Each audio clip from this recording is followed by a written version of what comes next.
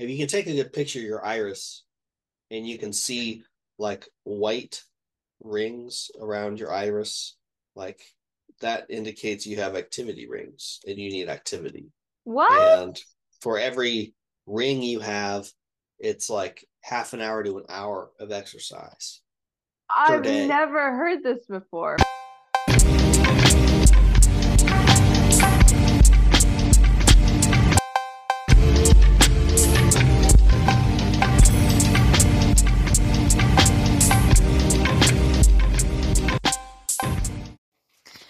Hi, everybody. Welcome back to Root Awakening, a health podcast. This was a landmark episode because it was our first episode where I didn't know the name of our guest, and I still don't know the name of our guest. He prefers to be called Eat Raw Meat. That's how he is known on YouTube. His YouTube is at Eat Raw Meat Primal Diet Advice. Now, as I say with all of my episodes where I'm interviewing a guest who is eating raw meat, we do not just talk about raw meat. We talk about all different types of topics. We talk about Asia a lot. This guest that I had on traveled a lot in Asia. We talk about dating with a healthy lifestyle, as I love to do. We talk about spirituality. We talk about STDs. Recently, it's been a thing that we've talked about on my Instagram community, whether STDs are really what we get told they are. And I'm not pushing any agenda here. This is just a topic that came up that we discussed, and a fascinating topic, and we kind of touch on that. It's a really great, just topic-packed episode. We talk about a lot of different things, and I think you guys are going to enjoy it, so give it a try, check it out, see what you think. What else is new around the Root Awakening world? I am just so lit up about giving people the opportunity to start a business with the gifts that they already have, with the gifts that they already possess. We all possess natural gifts that we have, that we carry around with us all day, and most of us don't even know that these gifts are there inside of us. Most of us don't even know that we can get paid for these gifts and help people in a more organized way with these gifts and help people in a way that doesn't drain our energy with these gifts. So that's basically what I show you how to do in the Type B Business School, which is my group coaching program on how to build your online service-based or product-based business or run an existing business in a way that feels better to you and easier to you and more automated, and that, reflects your personality more, and that allows you to be more free and running your business in a way that just feels good. That's what we're doing in this group coaching course, the Type B Business School, and I would love for you to be a part of it. So if you would like to, if you're interested in that, you can click the link in my bio, Type B Business School, in the show notes here, and check it out. We just created a syllabus for you so you can literally see what each lesson is in the course, and then of course it comes with real-time coaching from me in our community group, so you get some individualized support as well. That's what I want to tell you about today, and we're just going to get right on to the episode. I love you guys. Please share this podcast. Please tell someone about this podcast. It would mean the world to me if you can help me spread the word about this information, because I think it's important information we're getting out there. I want a lot of people to be empowered. I want people to learn about this podcast and help us grow our community. So if you can help me do that today, that would be so phenomenal. And I love you guys so much. And I will see you guys on the next episode. Hello, everybody. Welcome back to Root Awakening, a health podcast. We have a special episode today. My episode is with a guest who has decided not to use his birth name on this podcast. That's the first time this has ever happened. And I kind of not tried to convince him, but we had a little back and forth about it. I was like, are you sure you don't want to use your name at all? Or will you show up on camera with me? What's the deal? And he was like, yeah, I'll show up on camera, but I'm just Eat Raw Meat. So my guest today, I am introducing him as Eat Raw Meat. And he's been eating the primal diet for several years. So those of you who have listened to this podcast before are familiar with the raw primal diet. You're familiar with the fact that I eat raw meat. If this is the first time you're tuning in, stick with us because this is really interesting stuff. And we always get personal beyond diet on this podcast. So you won't be disappointed. But yeah, eat raw meat. He's been eating the primal diet for a while. We found each other on YouTube. He contacted me on YouTube, and his YouTube is Eat Raw Meat Primal Diet Advice. So that's how you guys can check out what he's doing. He's doing some interesting stuff on there. Eat Raw Meat, thanks for coming on this podcast. Thanks, Emily, for having me. Appreciate it. Yeah, you're so welcome. Okay, my first question is why do you decide to, what's the right word? Did redact? Why do you decide to be anonymous? Well, it's not that I'm anonymous, right? Because you know who I am. I'm appearing to you. You can see my face. It's more of a meta thing. It's kind of like, when you are on the internet, you're always creating something different than yourself. You're showing yourself, but it's really just a shadow of yourself. Nobody's showing everything about their life on the internet, really. And because when you look at a screen, everything's digital. So you're really just seeing like a shadow of a person. It's kind of like Plato's cave allegory, and it's like, why would you just want to be yourself on the internet when you can, kind of be something else? So it's kind of like, I do this thing. Like, I started eating raw meat for TikTok 3 years ago, and I've been on the primal diet for 5 years. So I was already doing this for 2 years, and I downloaded TikTok as just kind of just for memes, because that's where it's where the current was going, so to speak. And you can really see that now with how TikTok has evolved. Mm-hmm. So, and then I was like, well, I could probably go viral, just for fun. I didn't see anybody else eating raw meat. And, I posted my first video and it got like 12,000, 20,000 views. I was like, oh, wow, that's pretty cool, and then I Yeah. just started doing it more and more and more. And then I had a couple videos that got close to 1 million. Wow. And then eventually it just kind of became a problem, right? So I kept getting warnings, and I was probably discussing some things. I was being a bad boy, community guidelines, Right. nothing bad, but just kind of, I guess at the time, 2 years ago, the health consciousness, everything that was going on generally. I don't want to say any, words that are going to tip off the algorithm and, hurt you, but generally having a, against the current kind of viewpoint about everything that was going on 2 years ago. I'll just say that. And I was getting throttled, and they kept taking my videos down. And so I took my account private to circumvent that, because I still have around 8,500 or so followers. Mm-hmm. And I wanted to keep that open for them, because that's kind of how I geared my content towards, the followers, not so much trying to, you know, appeal to like a whole broad audience. You target your audience. So, and then I decided to get back into YouTube, because I had another account, but it was just a little too general. Like I said, I wanted to focus something, so that's why I created Eat Raw Meat Primal Diet Advice, and I've got over 150 videos now, and I've had it for about 6 months. It's going pretty good. I'm pretty happy with it, and it's just all about primal diet, right? I don't really talk about anything else. So that's kind of why I, just use Eat Raw Meat, because you're just knowing me as Eat Raw Meat. It's not really who I am in real life. I There's know. certain things that I do. Um, maybe like mannerisms or something. I try to create like a character, because it's the internet. I I mean, know. Yeah. so that's just kind of how I've approached it, especially with my style of how I shoot videos. I just do it in first person, so like, it's just my view, and I'm just talking. It's kind of hard to do, or rather, it's more work to do if you're trying to show what you're doing, talking to the camera. It's like, wait, I don't know. You don't really need to see my face all the time. It's not that great. So it's more about the information being presented. And I kind of like the old YouTube aesthetic. I grew up with old YouTube and old social media where people were kind of just, showing what they were doing. The quality wasn't always so great.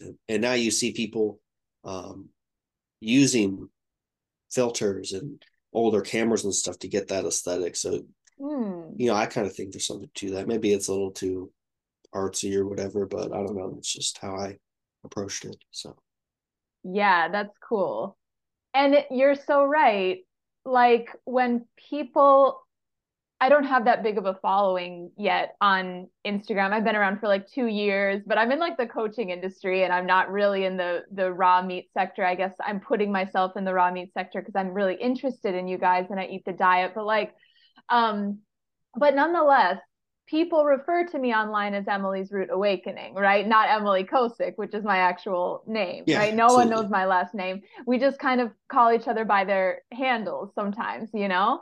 And like I had another guy who eats raw meat on the podcast. I think it was our last podcast episode, but I would call him Logan Permaculture because that's his handle on Instagram.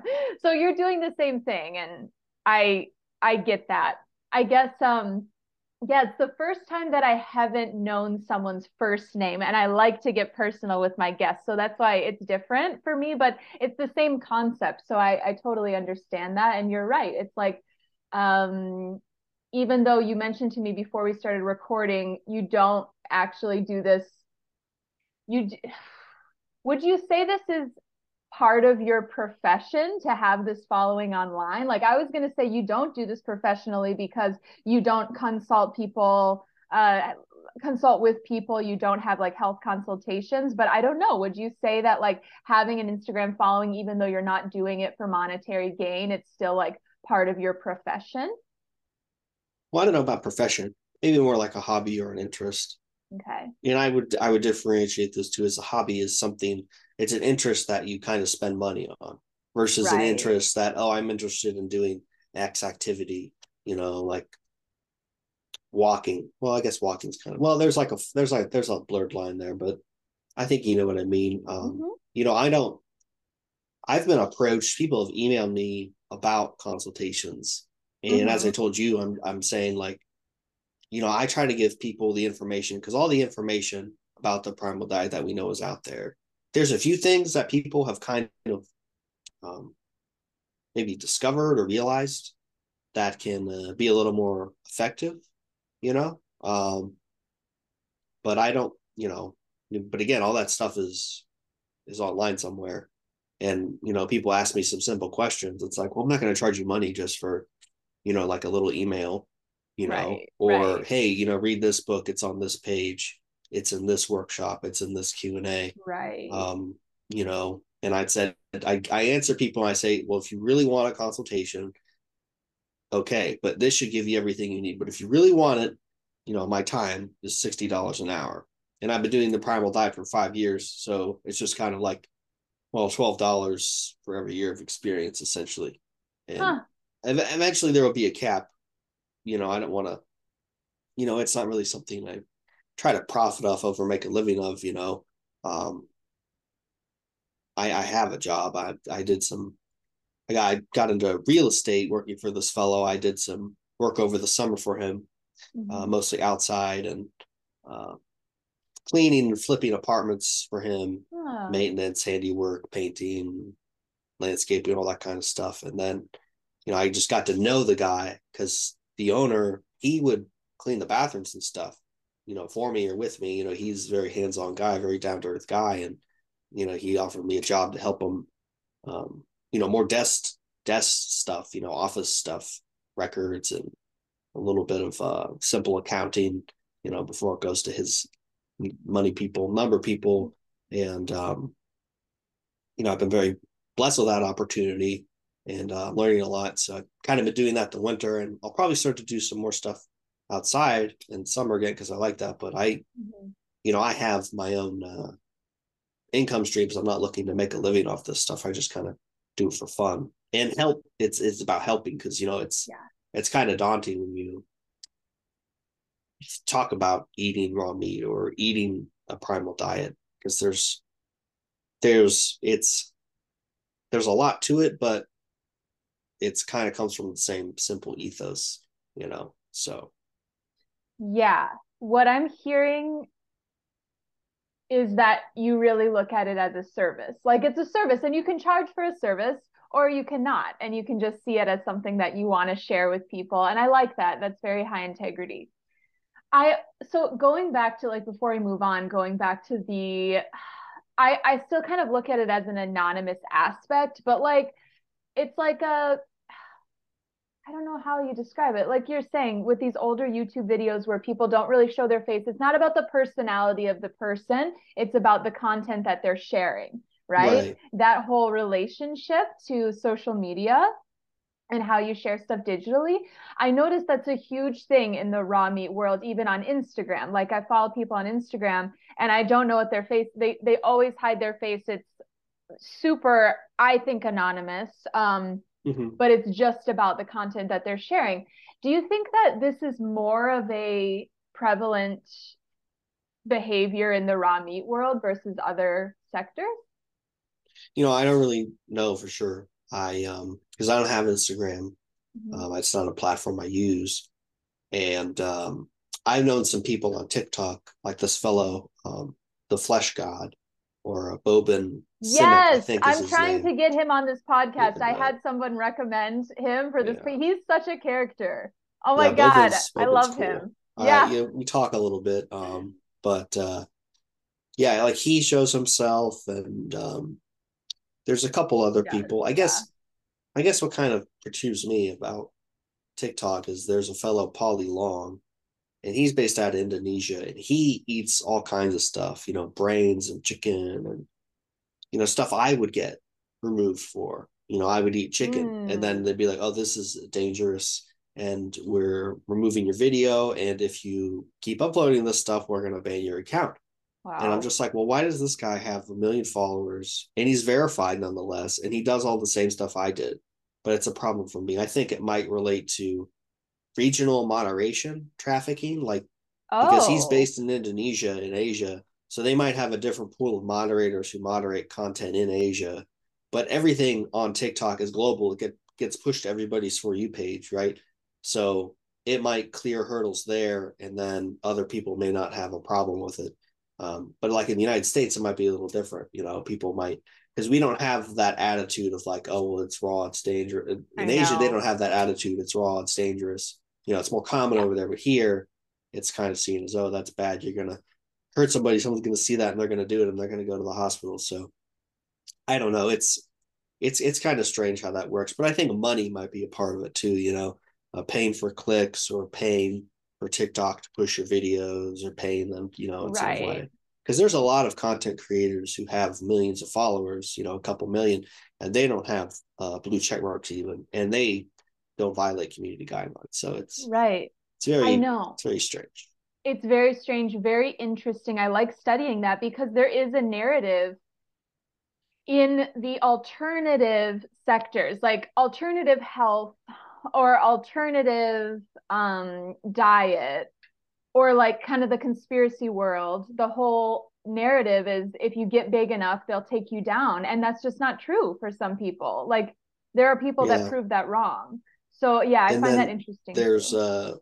raw meat experiment. That was a recent Yeah, one. You probably know him. He had I do. he had 250,000 and then they They took him removed his down. account. Yeah. Yeah. Yep. And he was Yeah. doing something every day. He's like, I'm fine. And maybe they just don't want that documentation out there. But like I said, there's other people and they don't have that problem. So it's strange. No, it is. It's fascinating. Did I'm curious about people's mindsets, you know, how that affects their reality. That's kind of how I coach my clients. What has your mindset been towards social media? Have you always looked at it as a force that might take you down for what you're doing, or were you surprised when you started getting notifications that you had to change your content? I guess I wasn't surprised. I was a little annoyed. Yeah. And when it started happening, honestly, I got a little tired of because I was filming like everything I was eating pretty much on a daily basis, like every smoothie, every meat meal, Wow. and just to show, because I was just kind of showing like, hey, like you're fine, it's I'm fine, it's good, and so I was a little like tired of it. It's starting to get tired of it Mm, anyway, and I think a lot of content creators that kind of have that fatigue sometimes. Even if you're really passionate about something, especially if you get locked into it as a profession, it kind of becomes something more than like a hobby or a passion. It just becomes like the grind. something you have to Um, do. Not that I was, it became something like a grind for me, but it just kind of started to feel like that. Yeah. And you know, it is what it is. But I don't think, in terms of like a mindset, I mean, I kind of went in with no expectations, and maybe that's maybe that's a good thing, maybe that's a bad thing, but I don't know. I feel like it was bad or, you know, it affected me in any way. It just kind of Yeah. like happened. Mm-hmm. And I think when I don't know, I guess, yeah, that's okay. Okay. Um, so how did you find the primal diet? Like, how did you get here in the first place? Well, I think things kind of come back in circles. Back in 2010, I remember seeing a video on Reddit about Augenis, his Ripley's Believe It or Not special. Huh. And it was I forget what, section it was under, but I remember watching the video all the way through and I thought, wow, that's crazy, you know, but I didn't think to investigate more.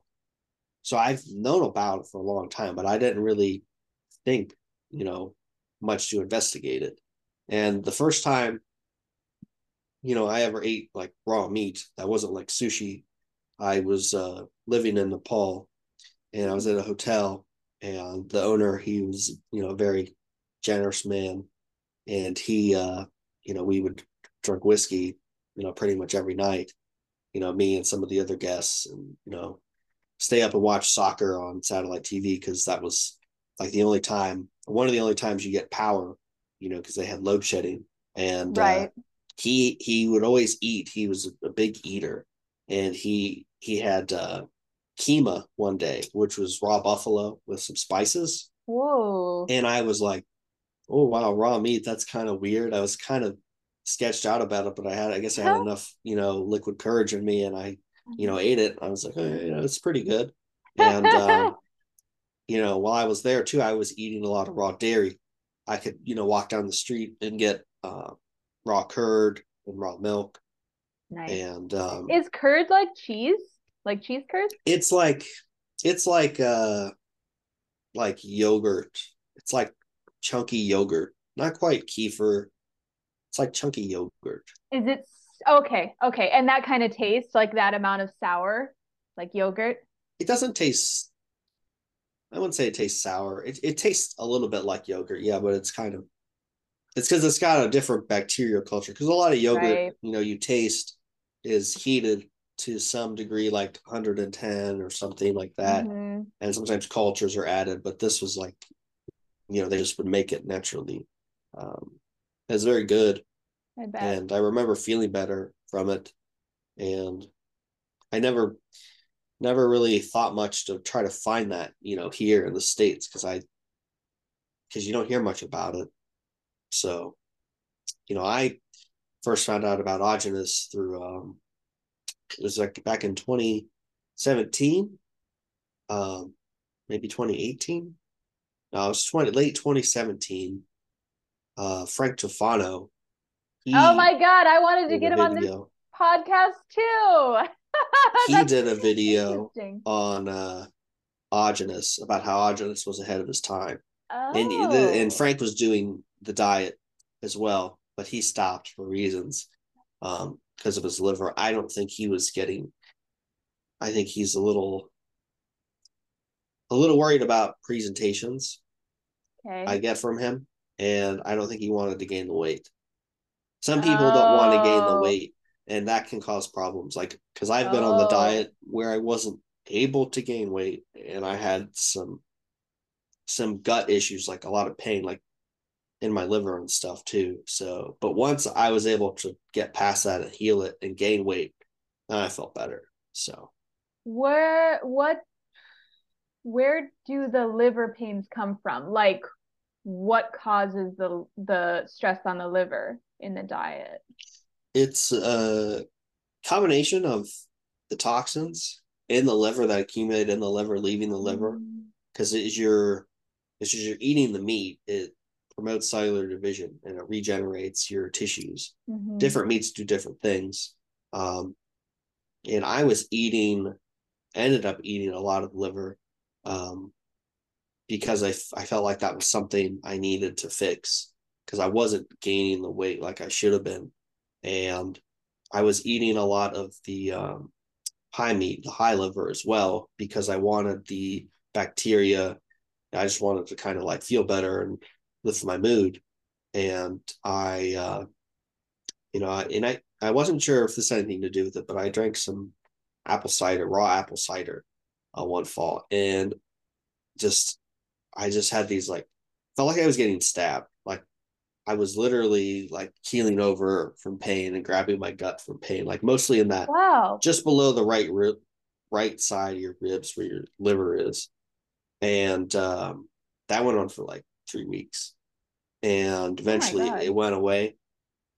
And I tried eating more cheese and stuff, and that helped a little bit, but it would still get pretty bad, and it would like just come in waves. And yeah, so it's just the liver rebuilding itself, I think, and getting rid of the old tissue or something. I don't know if I had parasites, and I don't really think people feel those generally, like when they do have them. But I think it might have just been something like bacterial, um, detoxification.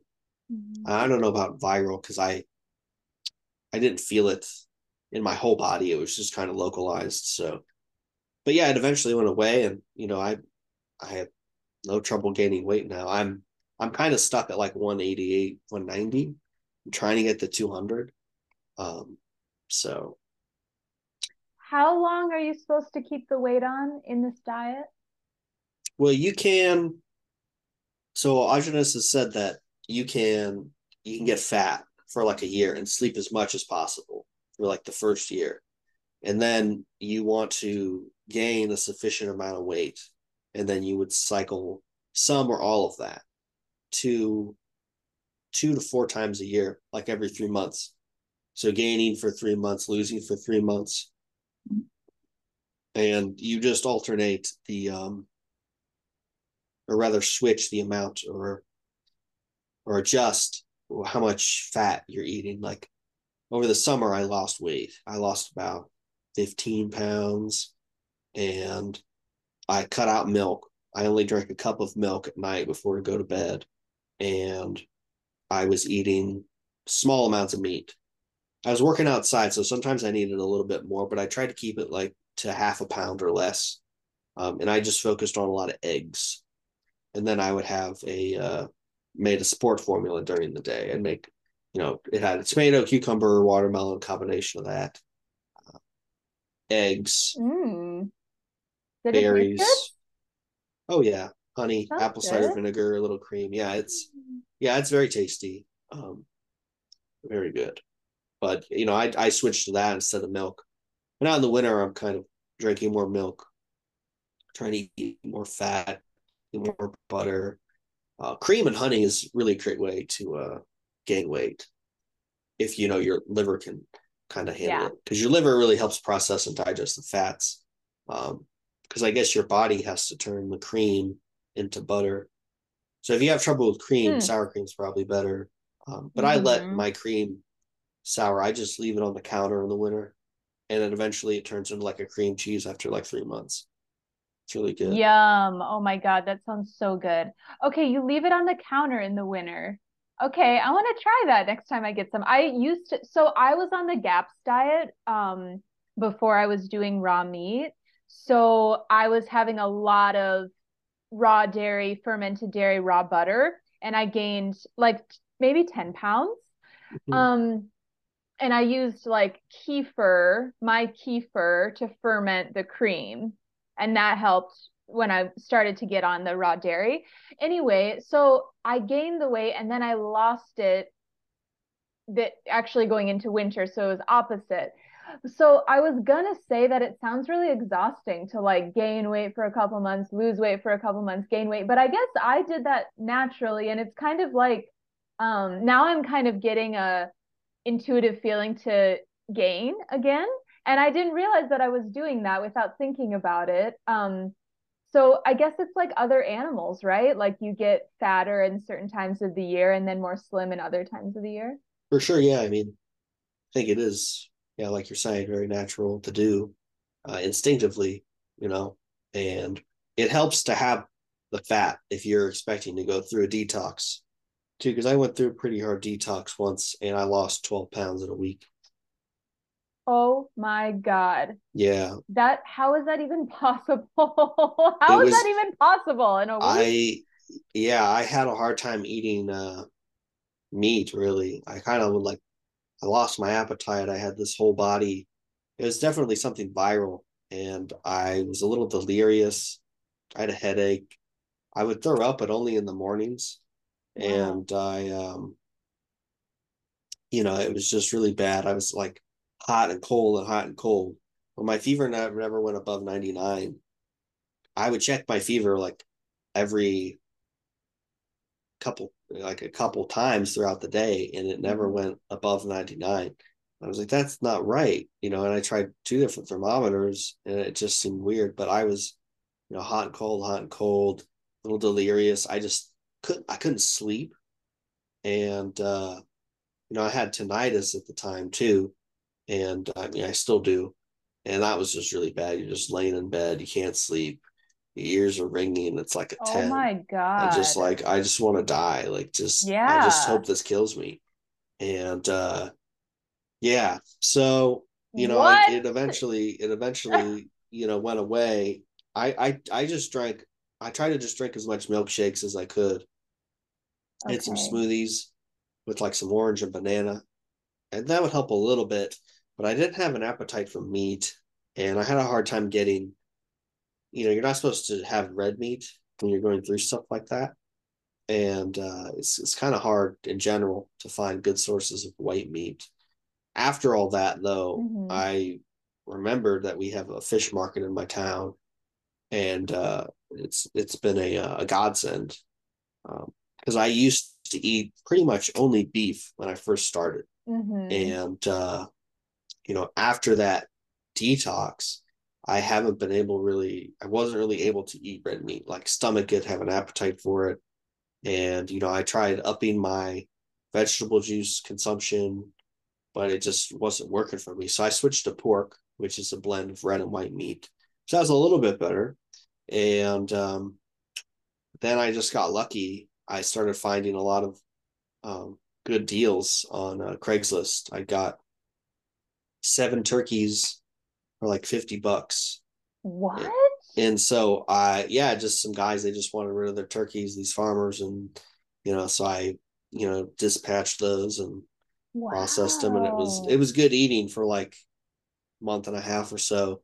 Um, and then, another guy called me who had some chickens, and, he had 5 chickens. So it's just kind of funny how, it's like God was listening to me, my prayers. And Right. I got the foods I needed at the time. And then I remember, oh, fish, I need fish. There's this fish place. And I've been going there. They're great. Um, so I eat a lot of cod pretty much because it's a good price. I mean, $10 a pound for fish is kind of a lot for me because I pay like 5.60 for pork. Tougher cuts of pork butt. But yeah, I eat beef a little bit because I've been having a shoulder problem recently. Like my muscle Mhm. started hurting, just no reason. I don't think I did anything to it, and that's been helping. So your taste change on the diet too. Like I used to crave and eat a lot of red meat, Yeah. but now I don't. So I'm just doing Yeah. white meat now. So pretty much, and yeah, that's okay. It's normal. So you just need to adapt what your body is telling you. Yeah, that's cool. I like that. And I do that naturally. I have to do that. I couldn't not. But I'm in the phase still where I'm still eating a lot of red meat. Like that's all I eat is like raw. Not all I eat, but all I eat in the raw primal diet that would fit into that category is like raw red meat, raw steak, raw bone marrow, and that's kind Sure. of it, you know. Um, but people don't realize, or people may not realize, that you do kind of have a lot of options on the raw primal diet. So if anyone's listening to this and they're like, what the fuck are they talking about? Maybe if this is a new listener, look up Agenus Planets and the raw primal diet. Or obviously you can look up Eat Raw Meat and what he's doing, but that's like the origin of this diet that we're talking about. Okay. So when you got so sick, all of these, like, it sounds like you've been sick a lot. Like, there's like a lot of stuff happening, with your health. Is it all, you think it's all detox? It's like your body getting rid of toxins and that's what's making you sick? Yeah, definitely. And there's been times where it's definitely gotten easier, right, as I've put on the weight and gotten Okay. past some of the initial detoxifications, which are a little harder. Yeah. And Right. yeah, I mean, it's because the more you study and read, and the more you apply it, you feel the changes happening in your body. You're like, okay, like I get it now. Um, the I that one detox where I lost 12 pounds, I think that was definitely viral because I could feel it all over my body, and it was just really bad. But I've had like, especially this past summer, a lot of colds because I was eating a lot of moldy berries, Oh and my gosh, I wanted to talk to you about that. yeah, and I got a lot of tonsil stones. I tried to document as many as I could on my YouTube page. And you get a sore throat, and then the tonsil stones come out after a few days, and your nose kind of becomes a faucet. A little bit of a headache, but that's pretty much it. What I experienced. But the bacterial detoxification, the bacteria when they're eating that old bad tissue, they're only expelling like 5% of the weight of waste of toxic waste. So your body can deal with that, pretty effectively. Parasites, they do even less. It's like 1%. And the worst is the viral because that that is just the body creating protein solvents to dissolve dead tissue, and you have to deal with all of that. It's Mm, there isn't anything else really consuming it. It's just a solvent process. Um, right. so yeah, and the fungus is also good too, like the molds. That will spur some detox. So I mean, it's definitely gotten more manageable, especially with hot baths. It was something I never two things I never really did religiously like I do now were the hot baths and the vegetable juice. The vegetable juice I would do um, maybe once or twice a month. In the summer, I did a little bit more because it was a little easier to find the organic celery. Like even now, I'll go to the store and sometimes they won't have it, and I'll have to like call back and check, and they'll have it, and I get lucky sometimes. But there's been a few times where um, wasn't any organic celery, and so I didn't. I don't know. I don't really want to try juicing the non-organic stuff, even if I I wash it good. know.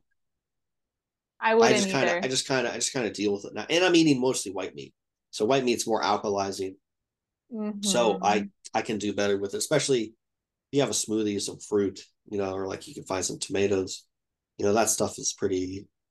It's like a sufficient band aid. Hmm. But the vegetable juices made a big difference. I do 2 cups every day. I used to do like 2 to 4 cups once or twice a week, and I garden, so like I'd have some celery, like some cucumbers I would juice, Hmm. which I kind of learned you're really supposed to puree the cucumbers Right, I because heard that. they have collagen precursors. It's a little better for you. But yeah, I just started doing that more, and the hot baths really helped. I started doing those twice a week when I was going through my insomnia, my nervous system detox. Um, I did 2 lymphatic baths twice a week, and then I would, exercise and sweat the other days. And that was a big thing. Now I take one bath for 2 hours once a week. And that's pretty sufficient right now. It just, if I wanted to bathe more, it would just be a lot of money and milk, not to mention the water bill. So, I kind of like, well, like, what do I really need? Like once a Yeah. week right now is okay. If I really needed to take 2 baths a week, I could, but it's just like I use a whole quart of milk for a bath. And then when I refill the tub to heat it up again, I add in 2 cups of milk more. Because I live in a, you know, metropolitan area, so the water's not great. Um, Right. so I think So more is better. okay, so the lymphatic bath is with milk and anything else in the water? So that's any bath you want to take. A hot bath. I take lymphatic baths because I like longer baths, and it's going to help dissolve the lymphatic congestion in my body. And the hot baths are really just for if you need to sweat, because it takes 50 minutes for your body to work down to the deep tissues. A regular hot bath is only for like 40 minutes. And you don't really need to have a lot of weight to do the hot baths. But if you want to do the lymphatic baths, you need to have a lot of weight because there's going to be a lot of refuse in your body that's being released. So you need the fat to help uh, capture that. But the fat also helps insulate your body. You can withstand the higher temperatures for a longer time. Mm. And you need to get your body temperature to like 101 degrees. And it takes about, depending on how hot you get in, it takes about 40 to 50 minutes to get there. And then you have to stay there for your body to start to dissolve the plastics Mm. clogging your system. So what I do is I get in at 110 degrees, and then it goes down pretty fast, like 3 degrees off the top, because the heat transferred to your body. Mm-hmm. So in like 30 minutes, you'll lose 3 to 4 degrees at least. And if I get in that hot, my body's already at 100 degrees. And then by the time it gets down to 102, 101, I'm at 101 degrees, and it's been 45 minutes or so, 50 minutes or so. And then I fill the tub back up to 109, and I can get it to before it overflows. And then I stay in there until it, cools down to 101, and then I get out. So it's about 2 hours. Okay. Um, And okay, and then you just pour milk. So it's milk and water. Milk, apple cider vinegar, and some kind of salt, sun dried salt. I use Dead Sea salt is the best. It has the highest concentration of balanced minerals. Epsom salt is good too. It has a lot of magnesium, and if you're using Epsom salt, you can use more, but you want to use no more than 2/3 of a cup of salt, sun dried salt, sea salt, in your tub, and 3 tablespoons was the original recommendation for apple cider vinegar. But I Okay. think a half a cup is probably better nowadays with how toxic the water is. I use a whole cup Okay. because I Okay. also refill the tub. So if you're able to reheat your tub in some way where you don't need to add more water, Right. that mixture is like you don't need to add any more. But because I add water, I put in a little extra apple cider vinegar, and then in the beginning, and then I'm drinking milk in the tub, and then I just pour in half of a quart of milk that I'm drinking, and then Mm-hmm. I just finish that milk. I keep some water with me, like some San Pellegrino or Gerolsteiner, and eggs and a little cheese. Sometimes I'll make a sport formula, or if I'm doing vegetable juice that day, I'll drink some vegetable juice too instead of milk. I don't mix the two, and you can make a sport formula. Just anything to kind of keep you hydrated. And Yeah. got a fan in the corner, blowing on me for my head, and ice bag. It's like a just a Ziploc bag with ice, but I wrap it in some old cotton pants, and I Mm-hmm. put that on my head so I don't have the plastic touching me. course, the ice cubes are standard tap water, but Agenus says, oh, you need to pour some spring water and ice cube trays, and use that for your bath. That's like, well, I'm not doing that. I That's a know, little that's much. so intense. Exactly. Yeah, I Yeah. totally agree. He was another thing he did too was he would pate all his meat in a food processor, but Hmm. he's like, yeah, I wouldn't use the meat that touched the plastic in the food processor. Wow. And I would throw it away or give it to some animals or something. It was only about 1.6 ounces of meat, but that's what I need to do for optimal health. So people like compare themselves to Agenus to try to do everything he did, which is great, but realize some of that's not practical for everybody, and it may not even be necessary because his health was not great. He had to work Right. really hard to get there. So, just kind of bougie, but I know. I know. That's kind of, I like this topic of like, at what point is the upset is does it at what point does it become an obsession, and if it's an obsession, is that getting in the way of quality of life? So like yeah. my health wasn't great, but it was like standard American health. So I had like brain fog, general gut issues, in my eyes standard American health isn't great. Like you have health issues, but it wasn't Mm-hmm. like I didn't have. It's manageable. It's manageable. I didn't have to go into the hospital and all of that. Exactly. Um, so I didn't have Augenus's situation where he was dealing with like cancers, right? And he was like Yeah, fallout hospitalized from and chemo. His vagus nerve was severed, so he couldn't produce like hydrochloric acid in his stomach. Yeah, all kinds of stuff. okay. Accidents, auto accidents, and Wow. Yeah, that's yeah. crazy. Like what a crazy life. Crazy, crazy guy. So for me, I have a very casual relationship to the diet. Like I eat other stuff. I just basically eat what I want. Like if I Mm-hmm. want to eat raw meat, it makes me feel really good. I want to eat raw bone marrow, it makes me feel really good. So I'll eat it, but I eat other things too, just because to me, I weigh joy with my physical health. Like my mental health is part of my physical health in my mind. So like if I restrict myself too much, I get depressed. Like I've tried it before and it's like it doesn't feel right for me. It feels depressing. Um and that's kind of like an argument I have with the folks who like I had Scott Hall. Do you know Scott Hall on here? Scott, yeah, he's like really really strict with the diet. I think he's a fascinating person. Um and so he wants to do it 100%. And he thinks everyone else should, and that's the right decision for everybody Mm-hmm. else.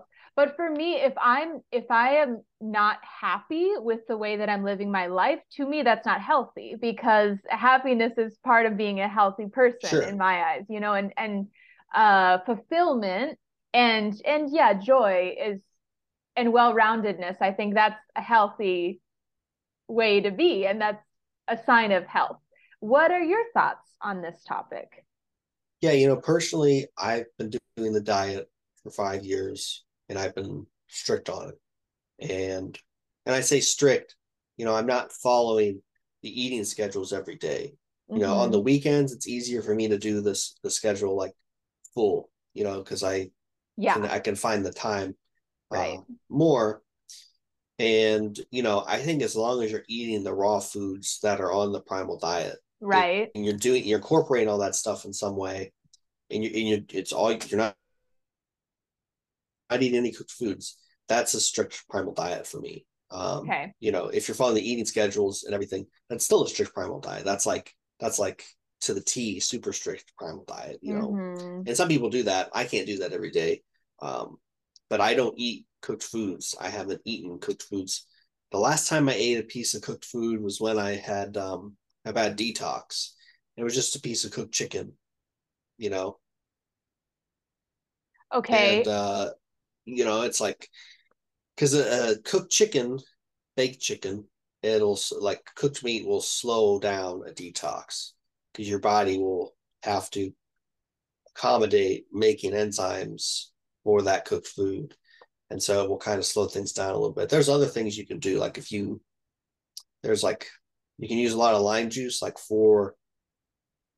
I don't know, 4 ounces, 4 tablespoons, like 4 tablespoons of lime juice, um, with equal parts honey, a little bit of lemon juice.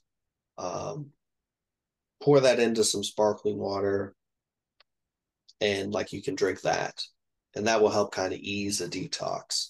And Yum. hot baths will help, speed up healing. Um, and you can also, what I do sometimes is I get 3 hot water bottles, and I bundle up in a sweater and you know, just pajamas, and then I get in a sleeping bag and I just like sweat. Hmm. Like 3 is enough. Um, Augenus recommends 7, so you can put them like under your arms, on your chest, between your legs, and down at the bottom of like your feet, so you have heat like everywhere through your body. Hmm. Uh, It's that would kind of really like sweat it out. But your own sauna that you're yeah, creating. yeah, essentially Yeah. without the harsh steam, which if like you're using tap water in a sauna, that's not good either. But Mm. anyway, that's another point. But I don't think it's definitely you can take it too far. Some people, like for their health, may need to take it that far and be that Exactly. strict. And I mean, Totally. that's fine. And like I Yeah. have a personal choice where it doesn't bother me that I don't eat cooked foods anymore. It Hmm. doesn't bother me that I do the things I do. And I don't really press them on other people who do the primal diet. Like, even if they're doing it 50% or 20% or 60%, like, it's health diet. It's like a personal choice. Mm. Um, if you're stressing out about what you're eating and not eating all the time, that's going to weigh on your health too. Totally. So yeah, I Totally. think, yeah, I don't think there's anything wrong with doing it strict. I don't think there's anything wrong with doing it, not strict. Even Augenus, like many of his clients didn't do it strict, or he had clients who did it and then they stopped doing it. Um, you know, those people, they still say, yeah, I believe in the diet, but it's just a personal choice. I don't want to do it like that anymore. It's like, okay, Yeah. he wasn't turning clients away because they weren't doing it 100%.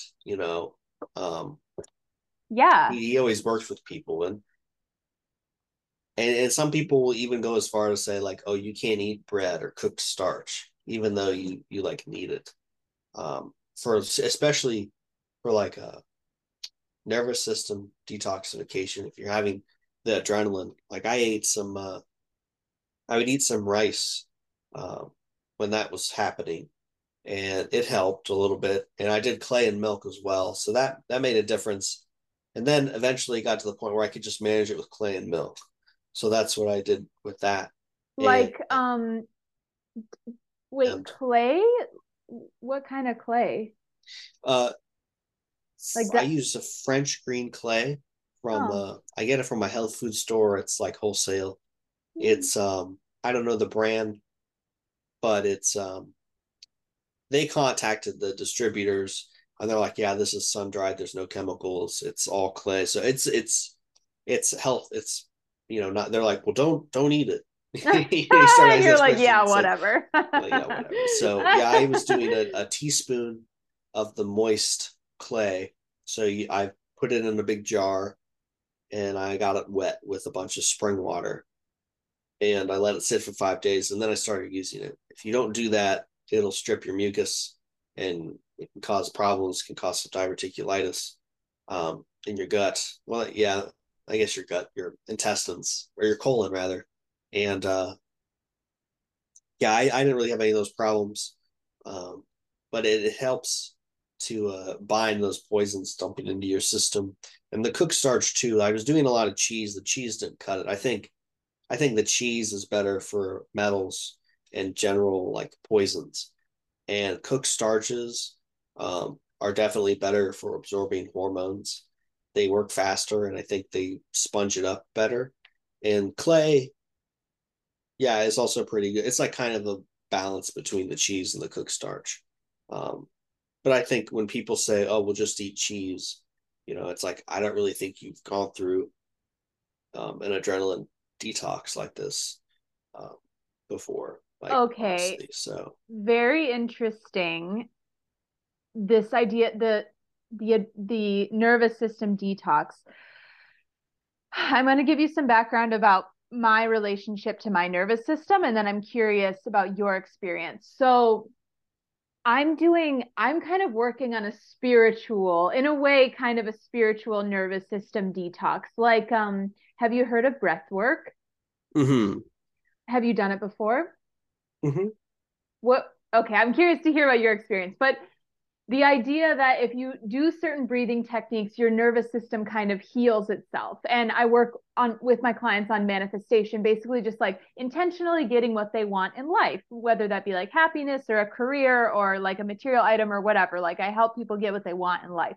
And it's amazing to see how people's lives change when they start to heal their nervous system in that way. So it, like I say spiritual because some people get physical detox symptoms, but some people it's more of just an emotional health thing. It's like clearing the trauma from your nervous system. So it looks in my opinion a little bit more like emotional health therapy, that kind of nervous system detox. But like I said before, I believe that like our mental health and our physical health is the same thing. If we fix one, eventually the other is going to get fixed and vice versa.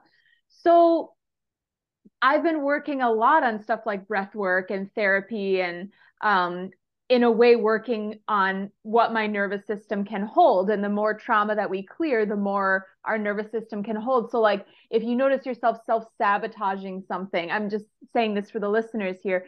If you notice yourself self-sabotaging, or let's say you get a lot of money in, but then it's like gone, if you all of a sudden, you know, and you're like, how did that happen? How did all that money leave my bank account? Or you find yourself in the same pattern again and again and again, that pattern is what your nervous system can hold. So if you change what your nervous system is okay with, then you can hold better and better situations in your life. So I'm not going to go too much more into that right now, but that's what I've been working on. And when you were talking about the adrenaline experience that comes along with nervous system detox, I've been getting that like all week. Like when I do breath work, I've been doing breath work for the past several months. I'll get this adrenaline feeling where my body wants to like shake, like my body shakes sometimes, or I just like want to scream or something like that. And I do that, like that happens to me in the breathwork sessions, but lately it's been happening to me just like at night when I'm journaling or something like that. So I'm curious if, like, I didn't know that it was an adrenaline thing. I just knew that there was some energy that had to get out of my body. So I'm like, what is this? So I just like do weird stuff. I'll like stand and let my body shake, or I'll like, my arms are like sore right now because I was like putting them in weird positions. So does that sound similar to what you have experienced with the nervous system detox? Well, maybe not the shaking, but it more manifested itself as insomnia. So your nervous system detoxes in the night. Oh. That's when your brain and Oh, nervous system detox. So you're at night journaling, you wow. don't think, yeah, when the sun goes down, that's when it starts. It kicks into high gear around midnight to 5:30. So I was waking up. Excuse me. I was going to bed around 10 o'clock, or sometimes I'd go to bed later, but I'd find myself waking up at midnight. Or if I went to bed later, I couldn't fall asleep. Or I'd wake up at like 1 o'clock, and I would wake up and like it wasn't like, oh yeah, oh I woke up, I'm gonna lay in bed. It was like, no, I was awake, You were like ready to like go. full on, Yeah. like, and I was like, this is messed up. And I researched it a little bit, and I was like, okay, so this is probably what's happening. And I that's when I started doing the cooked starches, because I didn't have any access to clay at the time. So I was like, well, Mm-hmm. this is probably the best thing I could do. It helped a little bit, but I was still waking, like I was still waking up, and Wow. I could maybe get 4 hours of sleep on a good night. That's when I started doing the clay and milk. Like 4 hours of sleep was talking about sleep, making Yeah. me sleepy. So that was like the best I could do, and it was never continuous either.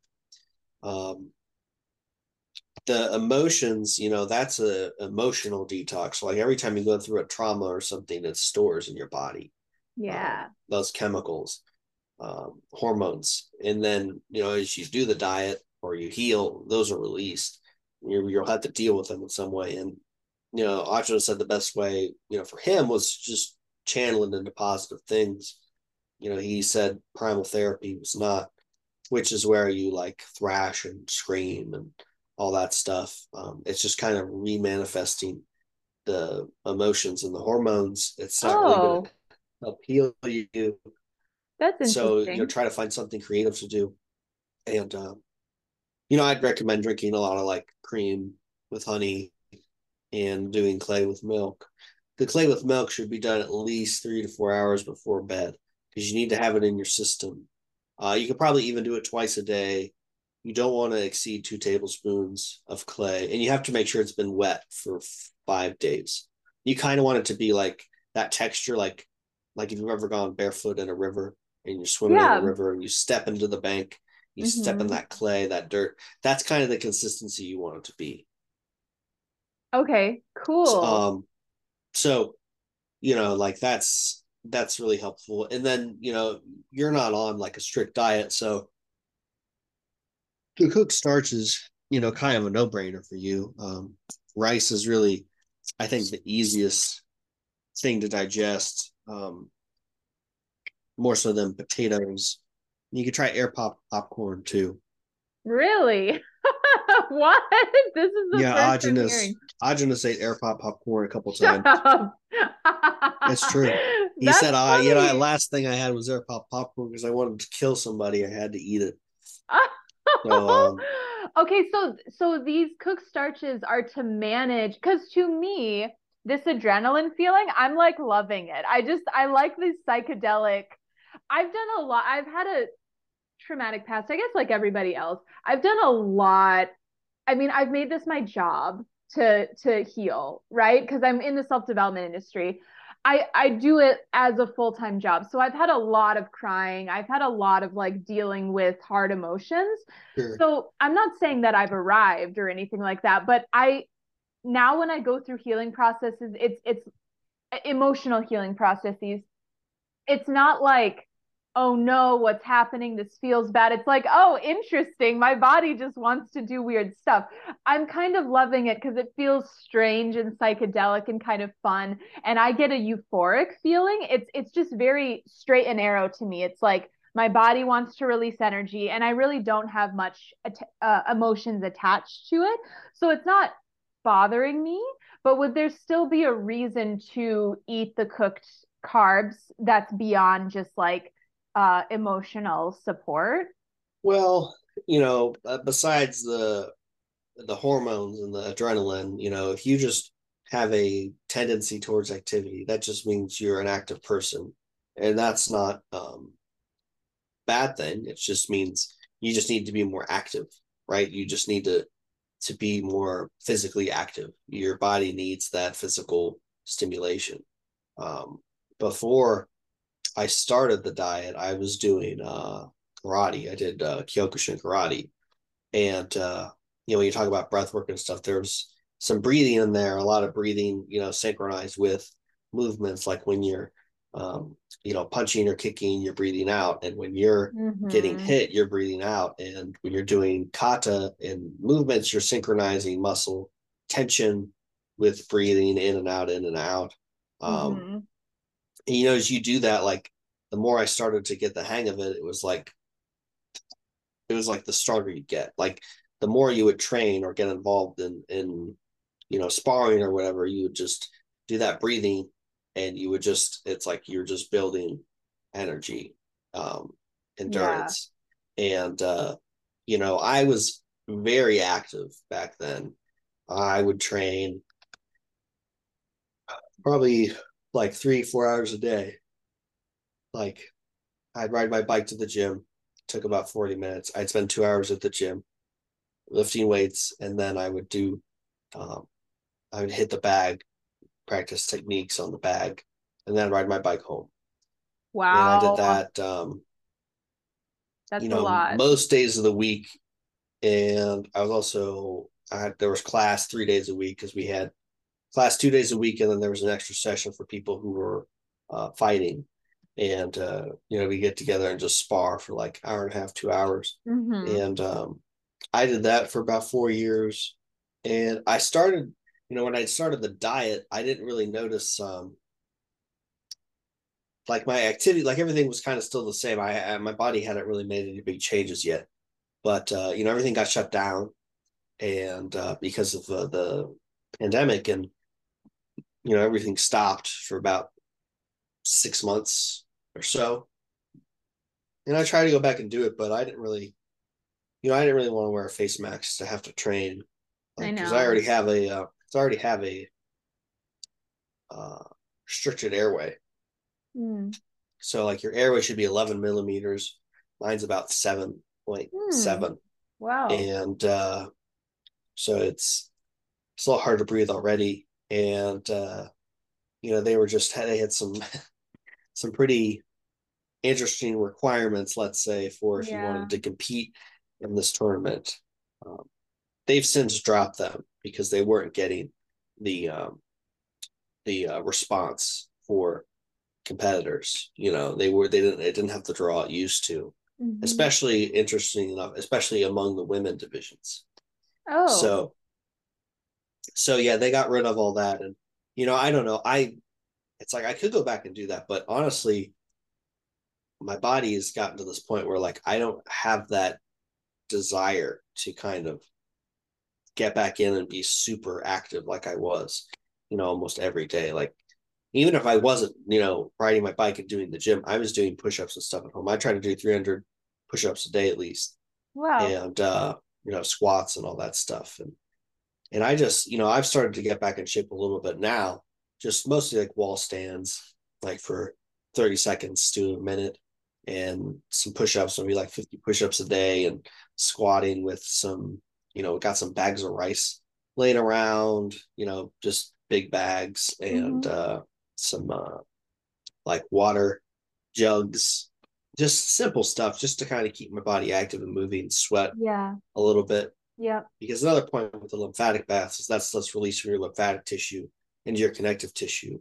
And if it stays in your connective tissue, it can cause problems like MS, or other things, because you have to sweat out those toxins. They'll just kind of stay in your connective tissue if you're not sweating. So I've been trying to make a little bit Mm. more of an effort to sweat and get in shape too, because I put on 40 pounds, 45 pounds or so. And I used to move around at 145, 150, 154 was like the heaviest I got. But that was mostly on muscle when I was lifting a lot of weights. And now it's like, it's a little bit harder to do those push ups, honestly, with Mm-hmm. 40 extra pounds. I can still Oh my do them, gosh, yeah. but yeah, and it's good motivation too, because I want to get stronger moving that weight around, because I didn't used to move that weight around when I would work out. So yeah, the activity stuff, like if you can take a good picture of your iris and you can see like white rings around your iris, like that indicates you have activity rings and you need activity. What? And for every ring you have, it's like half an hour to an hour of exercise per I've day. never heard this before. Where is this from? Like, where did you find that out? Well, Augenis talks a little bit about iridology. He he discusses it more in relation to his clients at the workshops, because there's question and answer sessions, and then there's workshops. And in the workshops, he's kind of detailing like what the diet did for his clients and these clients, and he shows the issues they've had. And he talks more about the irises and iridology in those than in the Q&As. He might mention, oh, if you have this, you might have this going on in your irises. And the activity rings is a perfect example. He talks a lot about that in the Q&As, because that's easy enough to see, for a regular person and your average smartphone camera. The back camera, you don't want to use the selfie camera Hmm. nowadays. So pretty easy to see now. And there's a lot of other fine details. He could tell people, not diagnose. He wouldn't diagnose people. He would just say, this is what the medical industry would call this. And if no one really has his kind of method There's some iridologists out there who are, you know, like world renowned, and they Wow. could probably tell you some things. But his was more, you know, I believe, I don't know for sure, but I think his is probably a little more accurate. And he could monitor the changes, with his clients. This is, Mm. I talked to one fellow who knew him, and he had a consultation done. He got a picture, like he takes a big, not a big camera, but like a professional camera, good lens, close up iris picture. So you can put it up on the screen and you can like enlarge it and zoom in really close and look at all the fibers. And he was in New York. This guy was in New York when 9/11 happened, and he was exposed to some of that stuff in the air. And Anjanus saw him and looked at his irises. He says, "So you're going to need a lot of raw fat for the rest of your life to deal with all that."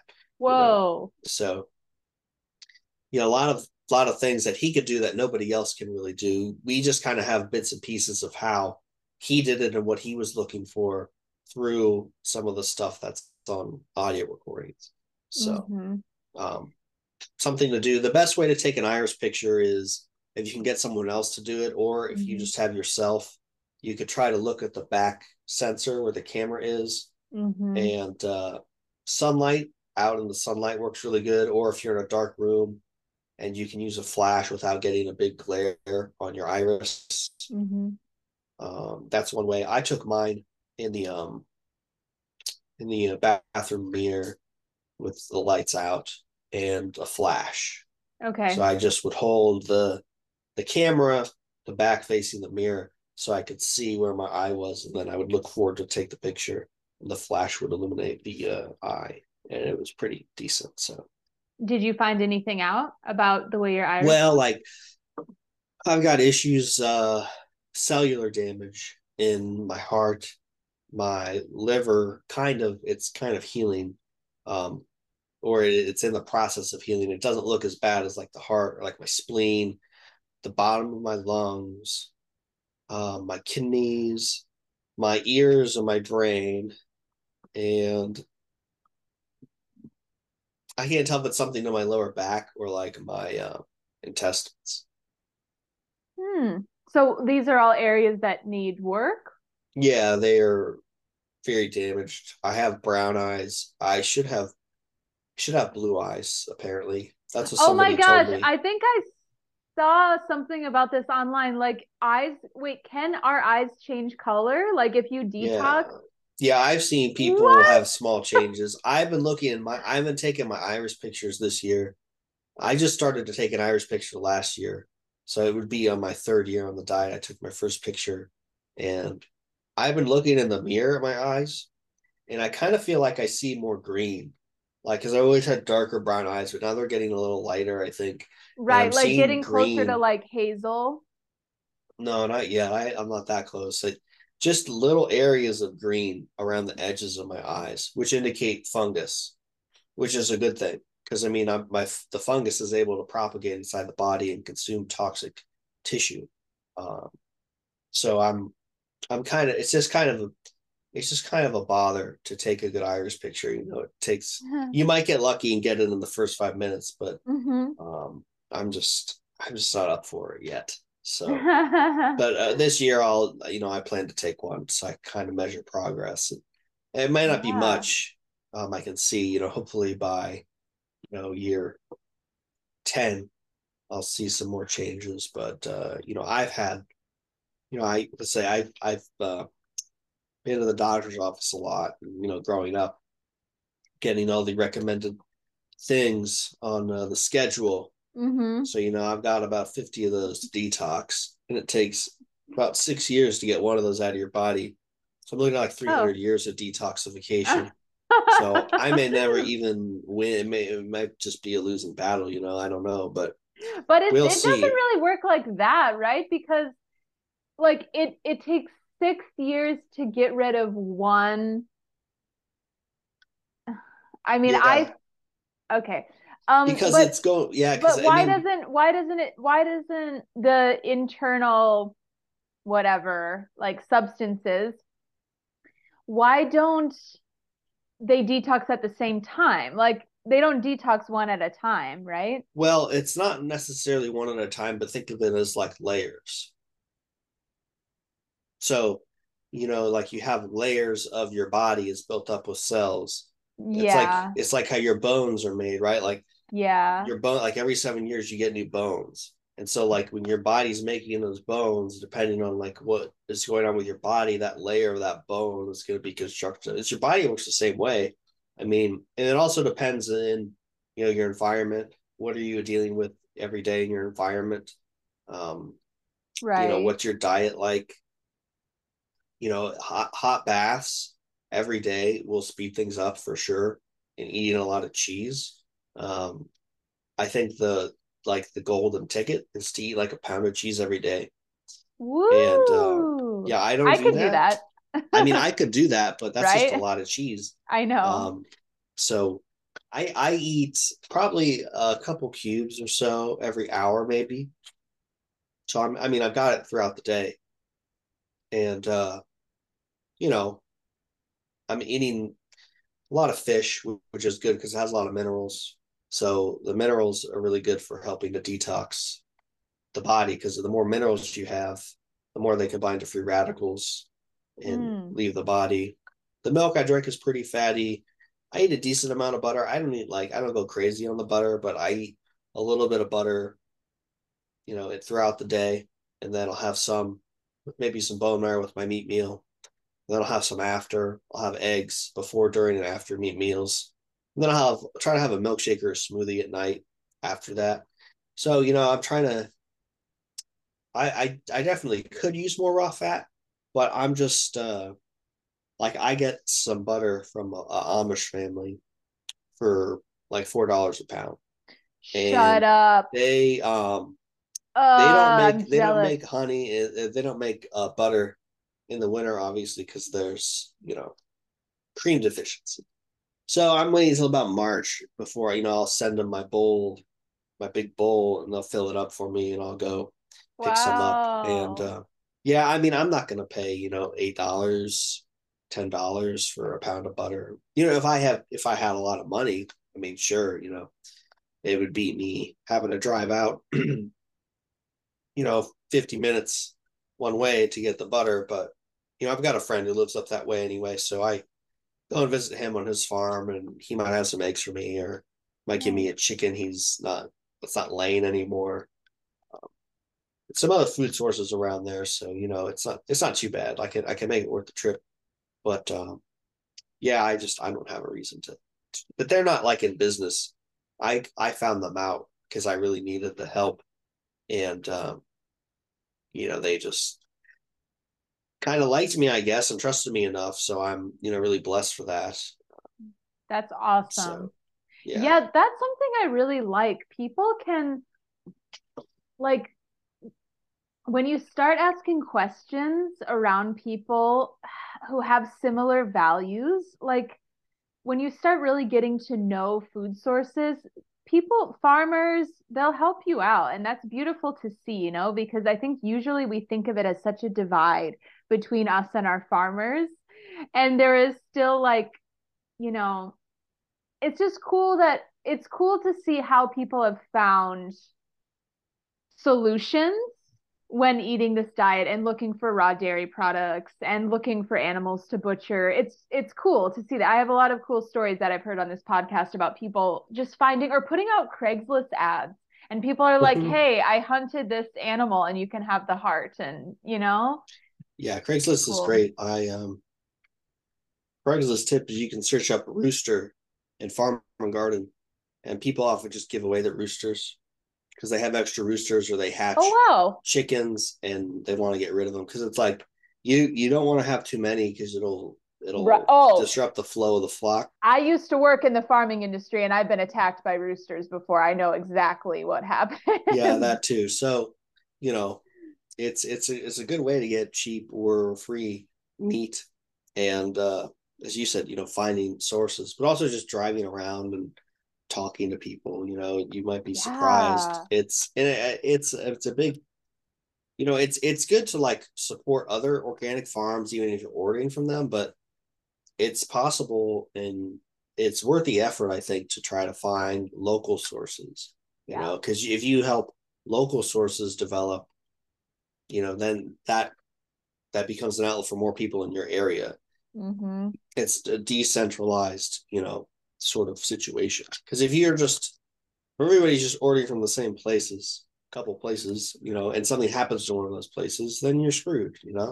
So it's important to try to develop different places. Totally. Yeah, I couldn't agree more. Where are you located? I'm in Ohio, Central Oh, you Ohio.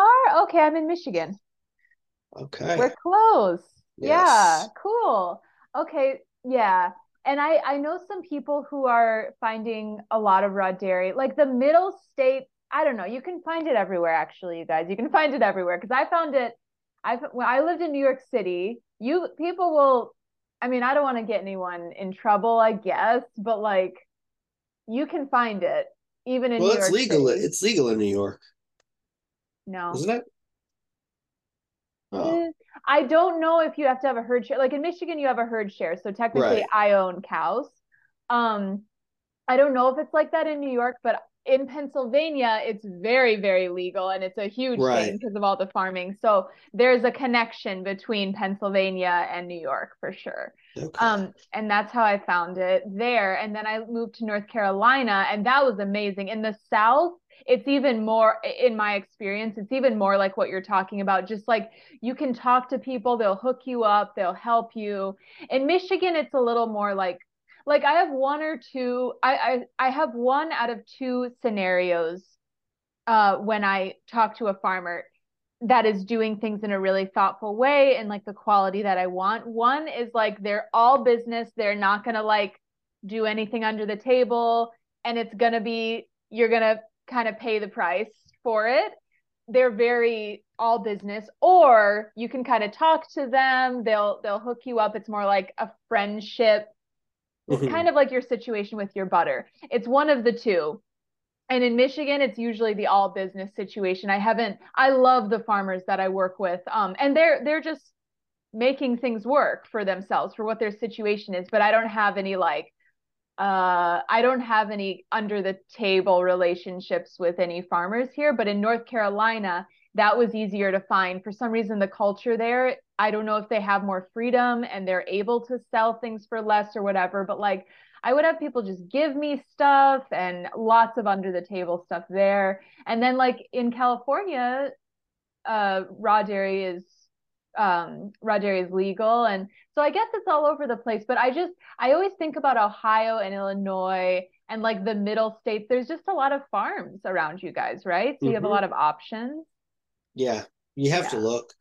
But like if you go to a farmer's market, Yeah. you could find people who have a lot of kind of the same thing. A lot of people are growing tomatoes and cucumbers and melons and this and that, but they know other farmers who aren't there, so you can kind of like, oh hey, I'm looking for this. Do you know anybody? And it's like, oh yeah, it's word of mouth sort of thing. So Yeah, definitely. And I would say, I guess maybe too, it's like metropolitan areas, they're a little bit more wary about that. Like if you're in more of a town situation, like in New York, I remember asking around for raw milk before I found this Amish farm that was from a different state.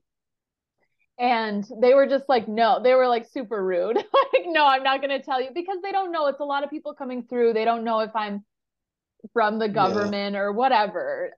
So yeah, it's interesting, but it's so rewarding contacting farmers. It's so rewarding developing relationships with farmers. One of my favorite things to do. That's awesome. That you're finding that where you are. Okay, I want to talk about the moldy berries because I hadn't seen someone pursue those until I came on your YouTube page. So you mentioned earlier in our conversation that molds help with detox, right? What's the Yeah, well, what? they are detoxifying. The fruiting bodies on the mold, they'll propagate inside your body, and they will seek out toxic tissue. Well, like okay, so the moldy berries, they help dissolve mutant antibodies in those injections. So I really need those, and they'll yeah they takes a couple days for them to kick in, and you can be lethargic for a month, couple months. I've heard some people being lethargic for like up to a year, Wow. but I don't know their situation if they had enough weight or how long they were on the diet. You want to be on the diet 2 years before you try to eat anything moldy. Oh. And it isn't just moldy berries. You can eat moldy butter, which is a little easier to digest and it will help dissolve some old cooked fats. You can eat moldy meat, which will help dissolve toxic muscle tissue. Or like if you're eating moldy liver, like high liver, that will help, detox your liver. It'll eat some of the junk in there. Moldy bone marrow, same thing. It'll go after the moldy or the bad marrow in your body. Cool. I let my marrow get a little bit moldy.